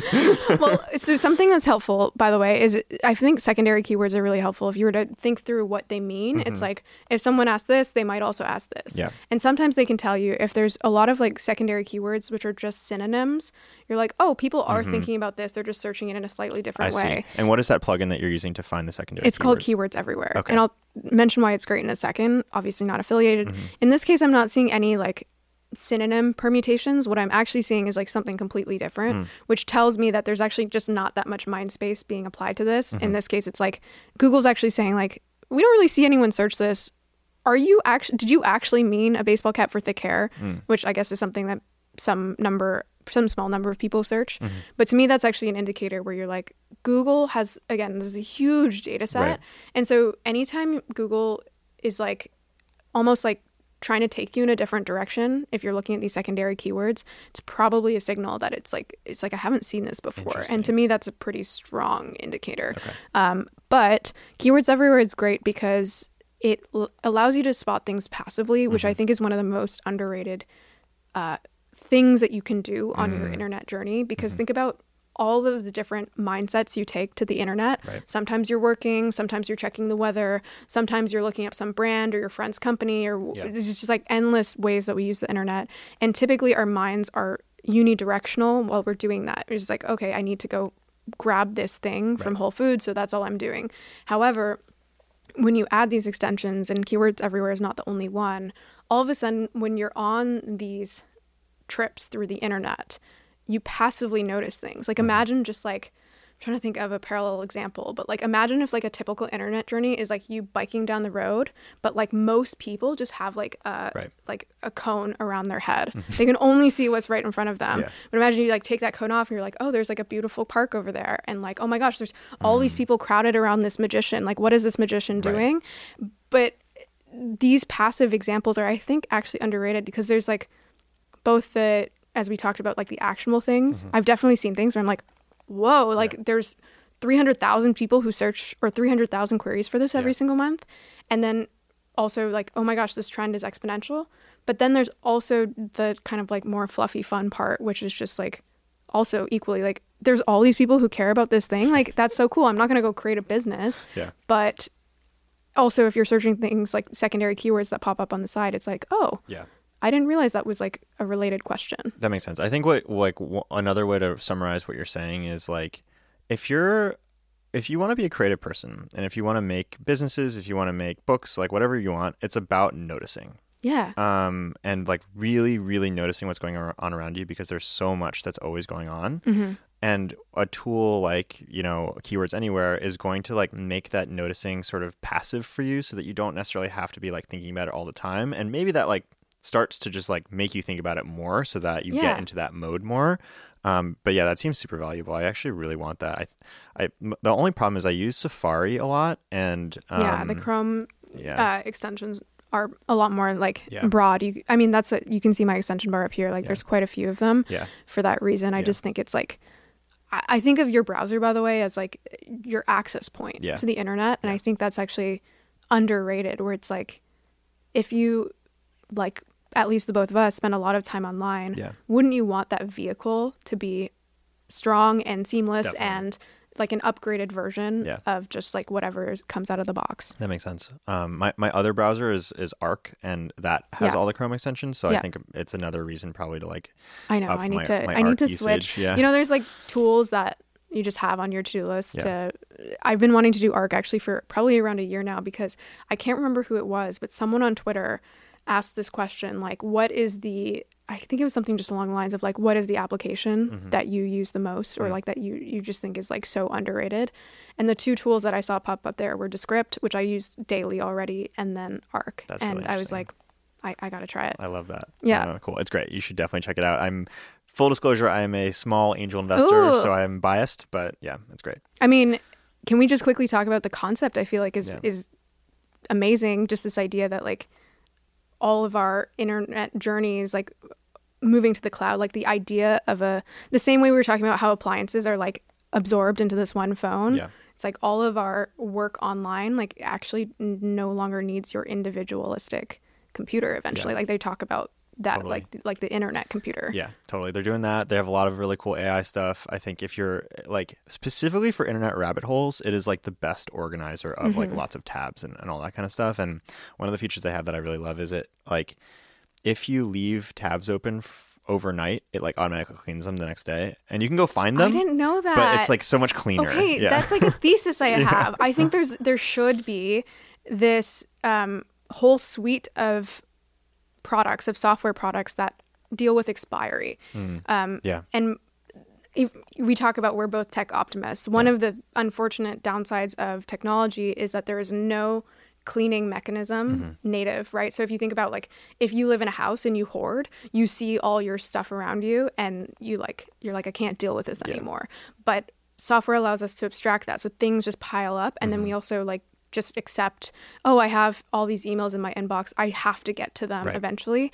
But I, for example, I don't use it nearly enough now, but I had set up something in Notion that was like a to-do list, and it was an expiring to-do list where I just decided, oh, if I haven't checked this off in 30 days, then it disappears. And I think that's actually like a whole range of products could be designed just around this idea of Me too. expiry. I've been on that vibe for a long time. Like that's sort of what this whole Sparkle thing is about, like the automatic cleaning of files and all that kind of stuff. I think it's so important, and it's like really magical when it works. Yeah. Okay, so I want to just make sure we pick a product and we go down a rabbit hole. We've done a little bit of the baseball cap. We can keep going with that if you're psyched about it. My last pitch to add to you, which I want to say because I think based on having gone through internet pipes you'd be into, is I was in Thailand recently, actually with Hirsch, who's the CTO of Arc, of the browser company, and there's this dish in Chiang Mai, which is a city in the north if you've been, called khao soi. Yeah, and it is so good. It's so good. It's so good. And you can't get it here. Like you can get it a little bit, but it's like not good. It's not good. Yeah, in a lot of places. And so I've been like looking at a bunch of YouTube videos on how to make it or whatever. But like, and I don't know if it's like a D2C khao soi like ramen type thing, or it's like a khao soi restaurant or whatever. But I just think khao soi is going to happen at some point, and I'm definitely not the right person to start this business, but like it would be kind of interesting to investigate, you know? Yeah, we could. That one's interesting because I'm like, I agree with you that,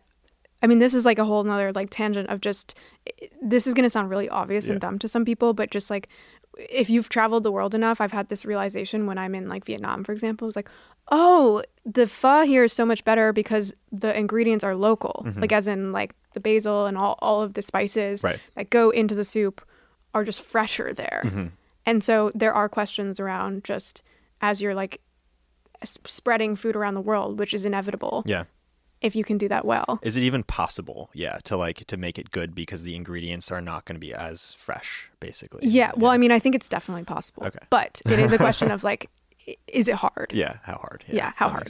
Yeah, like we're not going to fly in like lemongrass first class for this experiment. Yeah, exactly. I mean, you could. It's just like, what market are you going for? Billionaire khao soi lovers, if they exist, I don't know. I mean, we could like start going down that rabbit hole. So, I mean, the first thing, like, again, I know this is. Oh, so I said sai. I mistyped that khao soi. Okay, so you're so the first thing you're doing is you're Googling. And I just want to see how. Oh, sorry. I'm just curious how many. By the way, 590 people mistype that just like me every month. Not very many, that's an opportunity.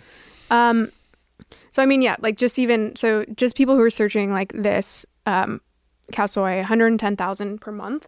By the way, something that's really important to note as you search these things is Google tells you the intent of the people searching it just by the nature of what is on the page. And so if you think about even like khao soi as a query at face value doesn't seem that interesting, but it's like, are they searching the definition? Are they searching for pictures of it? Are they searching for recipes? Are they looking for khao soi near me? Like, and Google has enough context from all of the 110,000 searches per month to kind of bake that in.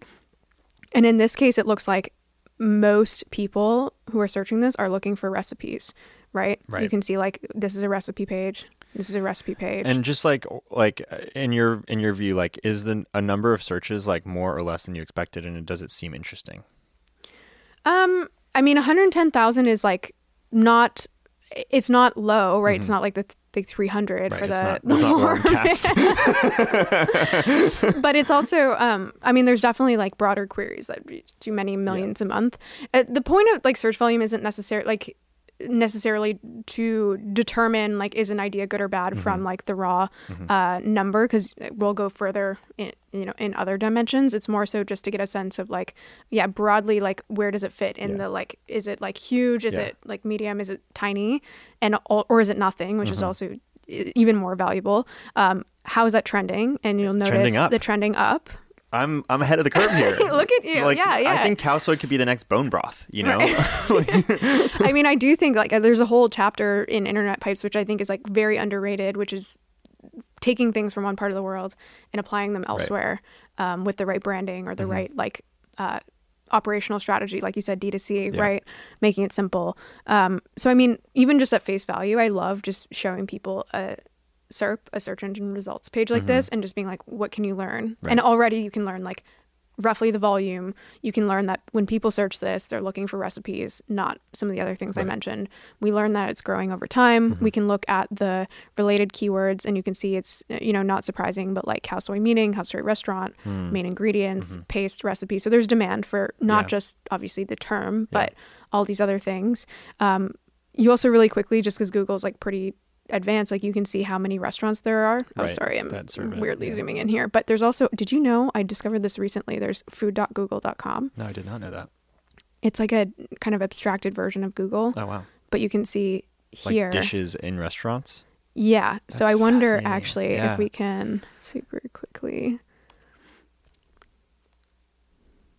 And by the way, sometimes it's helpful to do just like comparative searching. So you asked me about like volume. Well, there's no straight answer as to like whether 110,000 is good, but we can also look at something that's a little more popular and common, something like pad thai or green curry, to see. So in this case, I don't wonder if it tells you. Should we just DoorDash some cow soy right now? I mean, again, some of this is like, some people might be thinking, oh, well, not all of this is like extremely data driven, but I think what's helpful along the research journey is just picking up on things. And one of the things I'm picking up on is like the restaurants that are coming up here like don't really have high reviews. And it's like that's like just a purely anecdotal or like qualitative thing that I'm noticing. By high reviews, you mean number of reviews? No, I mean like the actual rating. Because there's like 4.2 is like, in your view, so 4.2 is low for you out of 5. I think so. Okay. Maybe I'm just picking. I just like overly go. I'm legitimately asking. Like I would put 4.2 as like it's decent. It's not like a 4.9 is like, oh, this could be like really good. Yeah, it's decent but not great. Okay. Yeah. But you're saying it's sort of like. I think it depends on the city, right? I know I'm not local to New York, so like maybe in New York, it's like people rate lower. There's definitely places in Bali, for example, in Canggu. Yeah. Everything was so high that we like. Some of my friends were like, we can't trust a 4.5. Right. Like if 4.5 is not good. Yeah. So yeah, I think I have that with different apps too, like DoorDash. I always rate 5 because I'm kind of rating my dasher rather than the restaurant. And so I think the ratings are artificially high, but yeah. Cool. So coming back here, I mean, one thing we can, my computer is freezing. There we go.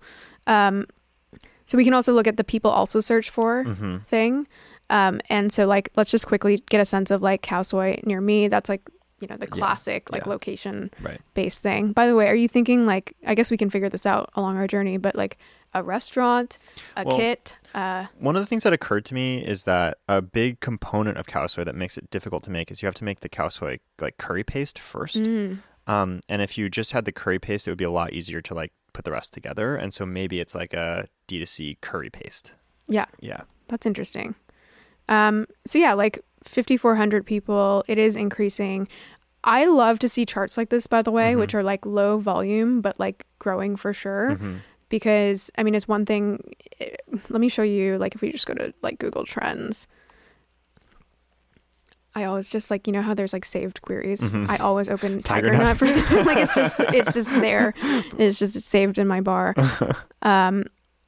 But I just wanted to show you and others like how long some of these trends can go. So like edamame is my favorite because it's something that people are pretty familiar with now. But you can see it has trickled up since 2003 when they started tracking this. And it's just like continuously. Because I think to your point, if something is good and like try finding someone who's tried cow soy who like hates it. There's not many people. Doesn't exist. But to your point, there's just like operational or logistical constraints. But to me, this is like if someone can fix that, there's like latent demand really cool. for it. I'm trying to think of like the next. Edamame is just like a force. I didn't realize that. Okay, people are gonna be like, "You're talking about this on another podcast." People love these snackable beans, like lupini beans. Have you heard me talk about lupini beans? No, I haven't. I wonder if this. I don't even know how this graph is going to look. Oh, there we go. Lupini beans are these like beans, I think originally from Italy. But the reason people love them is because these beans actually taste quite good. They're highly snackable, but they're very healthy. Like like the protein and the other like fiber in them. And so these beans that are native to these parts of the world, like Italy or like Japan, I think just like are slowly, now you can find edamame in a Costco. Right? Like as like a chip replacement type thing? The beans are migrating as a chip replacement or is... Yeah, just I think a healthy enough snack. Got it. Yeah. Okay, so if we're thinking like of cow soy, another few places that I would check, for example, are, Reddit, of course. Yeah. And so one tool that I always check, and it's not always guaranteed to... surface something, but it's just to see what subreddits exist. This is cool. So tell us what we're looking at here. This is a tool made by this guy. His last name is on Vaca, so that's why it's like his GitHub. He didn't really name it, but it's a tool where you can see the interconnections on Reddit in any given subreddit. And so we can I typically start with something broad that I know exists. So for example, r/Thailand. And then once this does its whole animation, you can see the like related subreddits. This one doesn't seem as interesting, but you can kind of see like what's potentially. Let's go to. That's interesting. Vaz forums.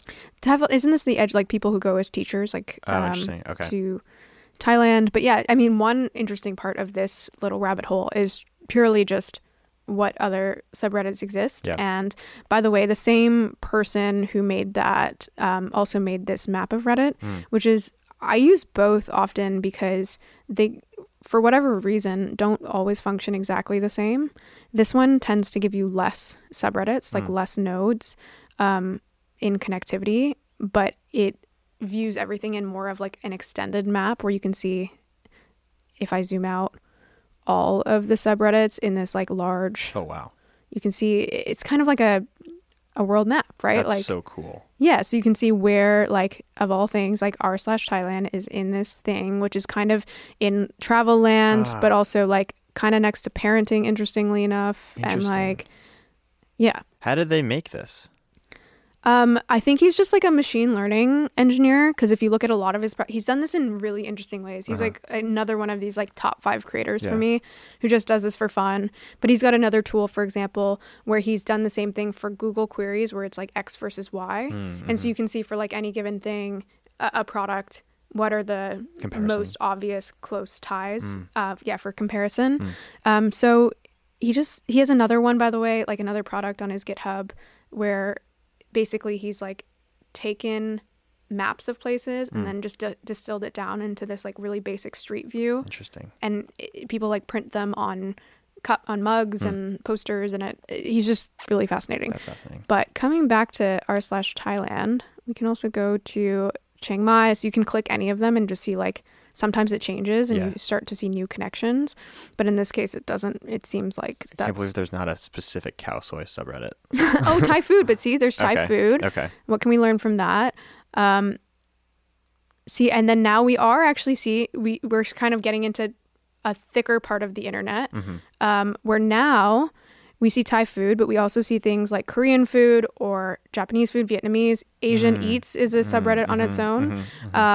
You also see, I think I saw something here, cooking videos, recipe inspiration. There's a subreddit called Shitty Ramen. Right? And so, by the way, I think we talked about like not ignoring the silly. I would say when you're going down these internet rabbit holes, it's equally important to not ignore just like what you find interesting. Right. As in, like, if you're going down specifically to validate this like idea of cow soy, Yeah. not to feel like you can't explore outside of that, if that makes sense. And then also interesting things like kombucha's up here on the left-hand side, sushi abomination, Mexican food gore. By the way, like, to me, I'm seeing like something really interesting here, which is like kind of the flagship foods of some of these places have, you could almost say super fans who really take offense to like when it's done badly. And That's so interesting. that's interesting Yeah. to me. You also see things like recipe GIFs, which is huge. By the way, do you know this whole rabbit hole? I think due to partially the ridiculousness of recipes online, people started creating recipe GIFs, which were just like super, and you see this on TikTok as well, but that's like a big community, not so much on Reddit, but I think things like Tumblr, where people just post recipe GIFs instead of the long. It's like step 1, step 2, but it's like in. Yeah, it's you like just really watch cut it. up, You like just really, watch the actual thing happening. Yeah, so I'm seeing a lot here. We can take it in a few different directions. Like, we can, for example, one direction you can do is you can go to r/Thai food and you can use tools like subreddit stats or gummy search to see the top voted posts over time. So you can get a sense of like, sometimes it's obvious, like maybe it's all pad thai, but I bet you it's not in this case. And you can see like what people are actually talking about. If I pull up gummy search, for example, you can, What is gummy search?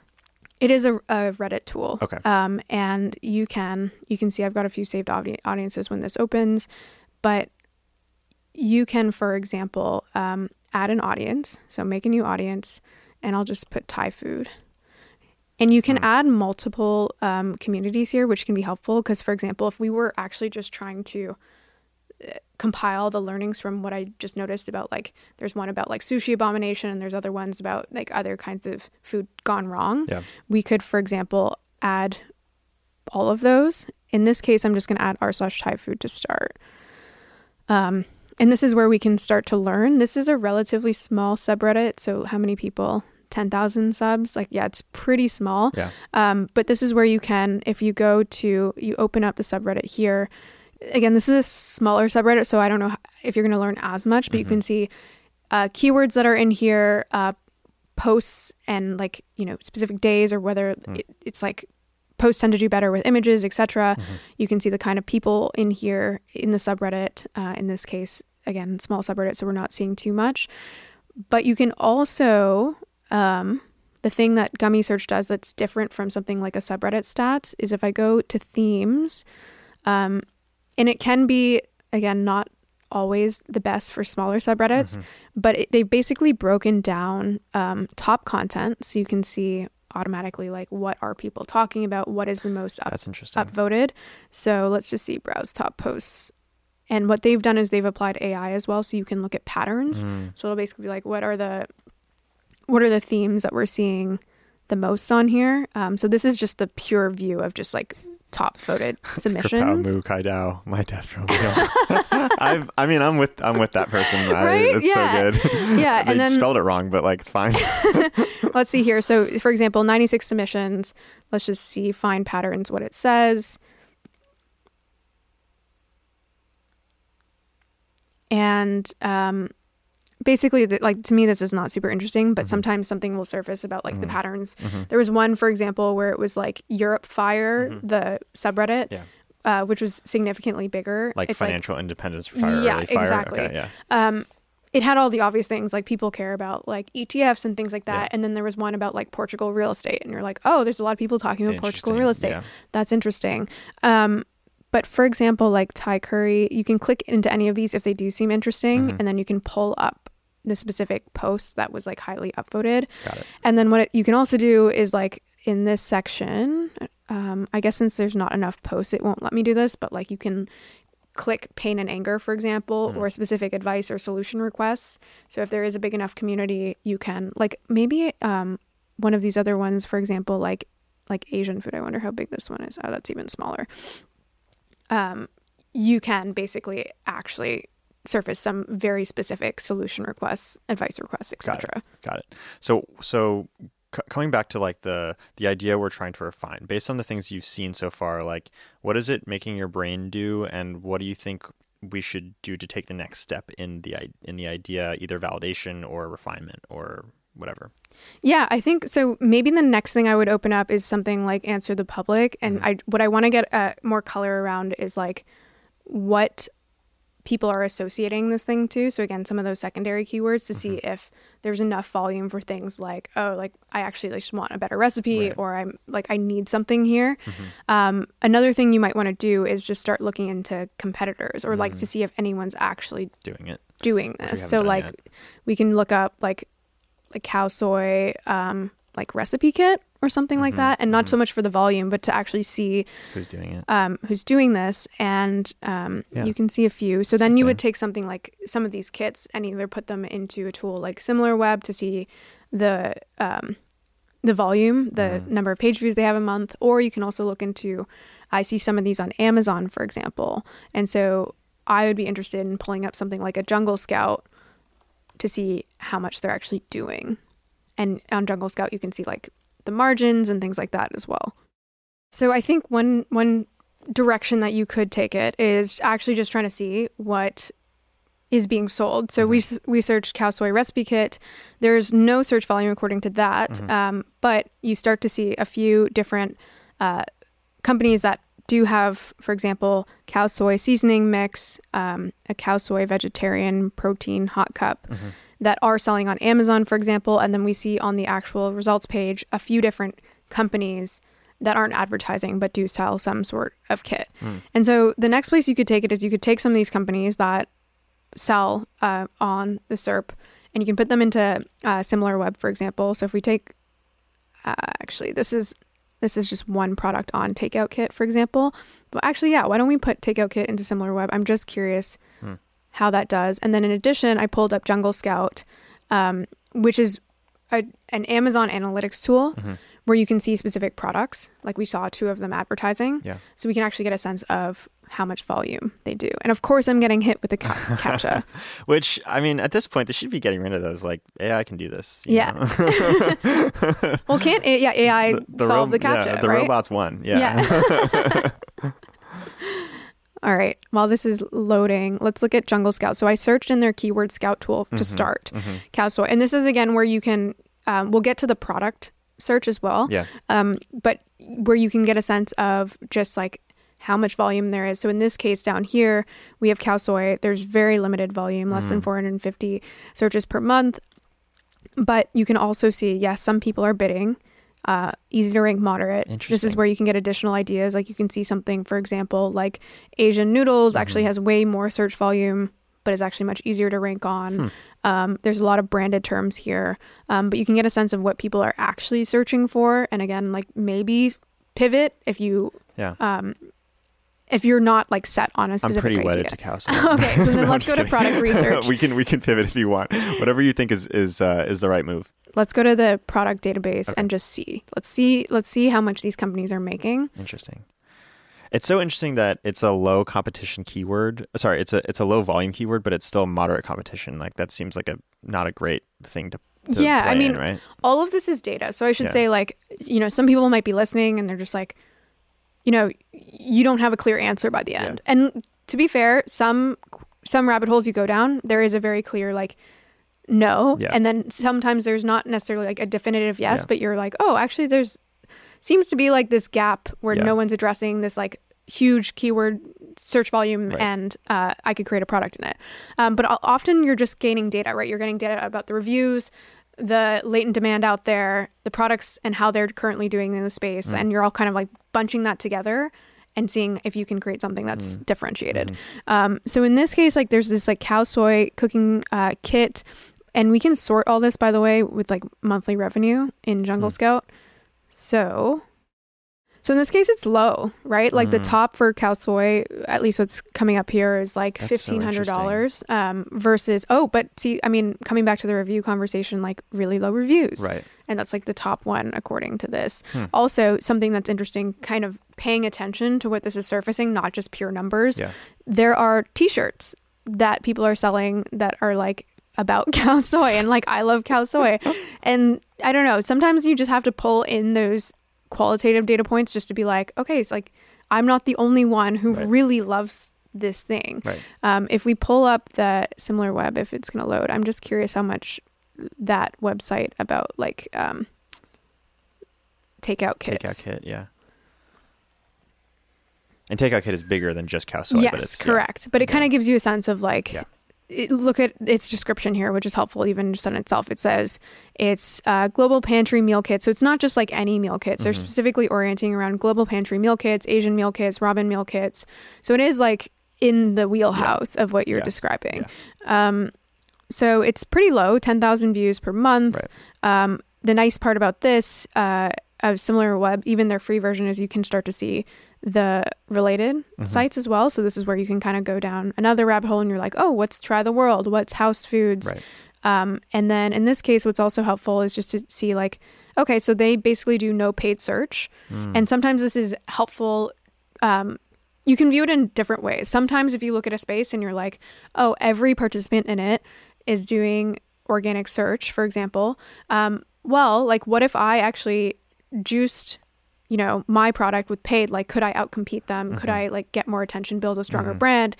But there's a second side to this where it's not like binary, where what you actually might be seeing is like this kind of thing you can only do with organic search, as in you can only really be profitable or build something sustainable.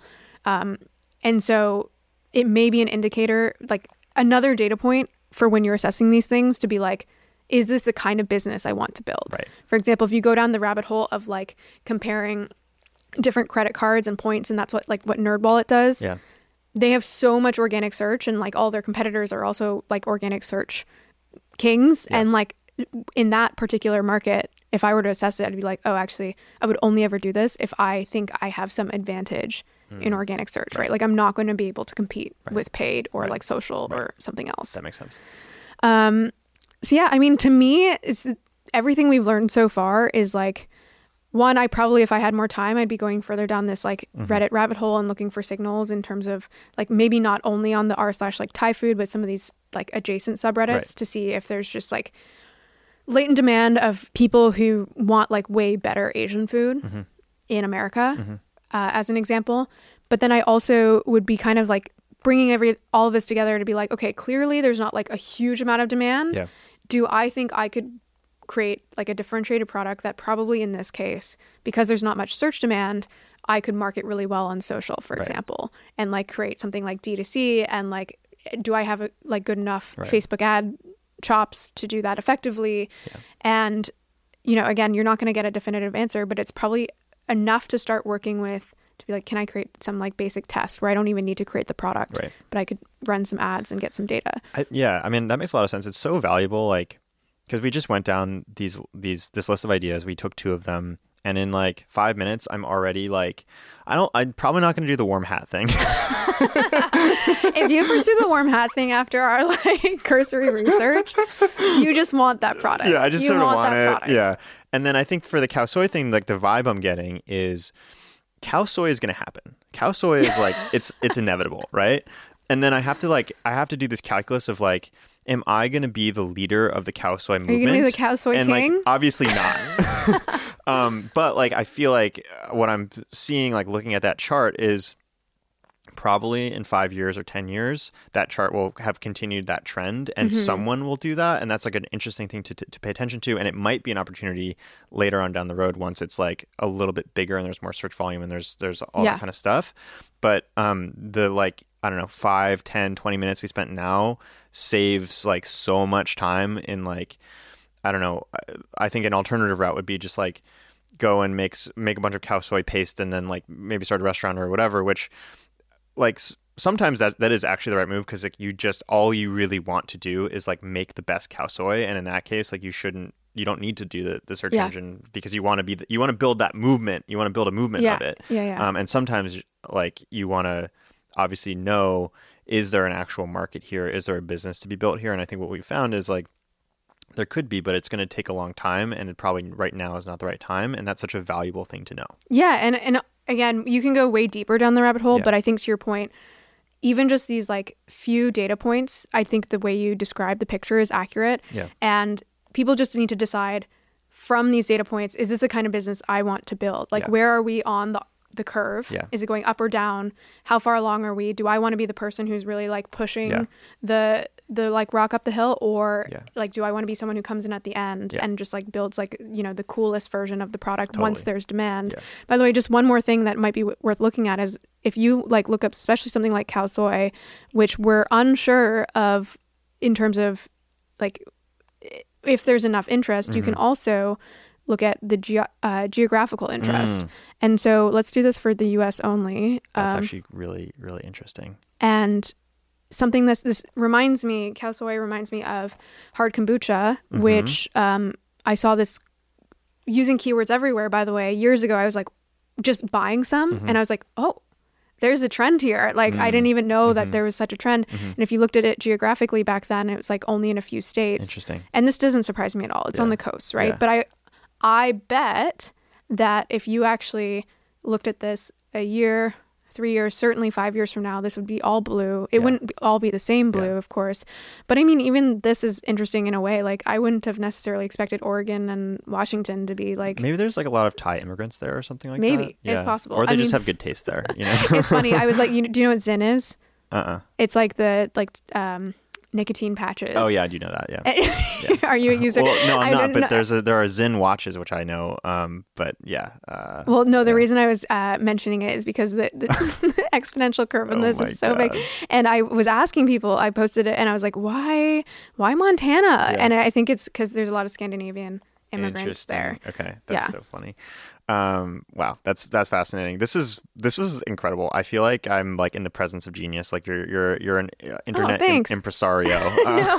Well, I mean, like what I'm excited about is like these are the things that I rely on, and I think there's like a few things going on right now. One of them is that more people are using these tools. They'll get better and they'll improve. Yeah. The second is that like there's way more tools that I don't know about, so I want people to surface those and like me to like build out my like internet toolkit. And then I just think over time, like this is like we talked about, like AI is the worst that it'll ever be. Yeah. Like our ability to ascertain what people want, need, enjoy is only going to improve with time. And some people might think that's like, oh, there's like privacy concerns, but obviously all this is like aggregate data, right? Like I don't know who actually likes cow soy. I just have a sense of that it's desired potentially. Yeah.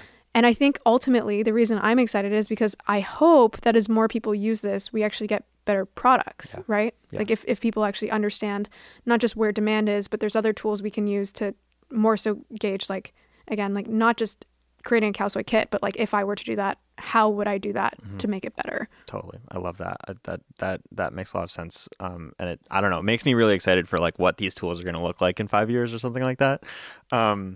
So before we end, and I know we're very close to time, but we had a bunch of Twitter questions for you, and I would be remiss if I didn't ask a lightning round of a few. Okay, we'll try to make it lightning. Twitter questions. Do it for the Twitter. Okay, cool. So La Crypto asks why you stopped doing Shit You Don't Learn in school. It was their favorite podcast. Oh, that's so nice. It's because of me. So I do it with my husband. It's funny, that's the thing we get asked about the most, and it just takes more work than I think people realize. You run a podcast, you know, but it's coming back. We're doing it in very disparate seasons. Great. Amazing. I love it. Jessa asked, do you use ChatGPT for therapy or self-help? No, but I definitely can see the use case. I have a therapist. That's like I'm very for therapy. Well, we have like a couples therapist, and that's been amazing. That's awesome. Yeah. What's something that you worked on? Andrew asked, what's something that you worked on that turned out to be a dud? Oh, I mean, go to my product hunt. All my first projects are like not, it's interesting because they're very much of that ilk of internet products. Like, I mentioned, it's like, it's a project. Yeah. so funny that those two words, by the way, mean different things, like product and project. And sometimes they're interchangeable and sometimes they're not. But if you look at a bunch of my early projects, like Nomad Hub was my first one after I learned to code. It's like no one needed it. So yeah, there's tons of random. Everyone who makes stuff has that graveyard of stuff they made that was terrible. So yeah. Okay, last one. What is a habit or what is a habit or action she's intentionally stopped that has helped her productivity, mindset, or health? From David. I saw this one and I thought about it and I'm actually not sure. But there's one thing that my husband's been trying to get me to do this, and I think he's right, which is I very much am an inbox zero person. But I also do things like I will use Superhuman to like take all my newsletters and like I read them on Sundays, for example. Yeah. But talking about this like weight that the internet can create sometimes, it's like requirement to like read all your newsletters or to like get to things, I think is like not great for me. Over time, I'm like, why do I feel the need to respond to everyone? Why do I feel the need to read like every version of Numlock every single week? And it's like, I think actually I need to like reverse some aspect of that. That's really interesting. I'm the opposite. I like don't respond to any emails and I feel tremendous guilt and shame about it all the time. And I like want to get better. Well, I'm not necessarily good at responding to people quickly. I just like, I kind of put it away and it's like a weight on your life to be like, oh, you do have to like get through all these emails versus Cal is more just like, you know, the kind of person that he's like, he says like 10,000 emails and he's like, whatever. What's the problem? And I'm like, there's a problem. That's great. Well, I think this is a great place to end. We've covered so much. This is an incredible interview. We had more stuff planned. Like we were going to go into some more, using AI for more research stuff, but we'll have to do maybe a part 2. Yeah. After our like warm baseball cap project, it's like a year from now. I'll have more business ideas for you. We'll find something that we can validate. And yeah. But this is really great. I really appreciate you coming out. Thanks. This was so fun. Yeah, cool. See you next time.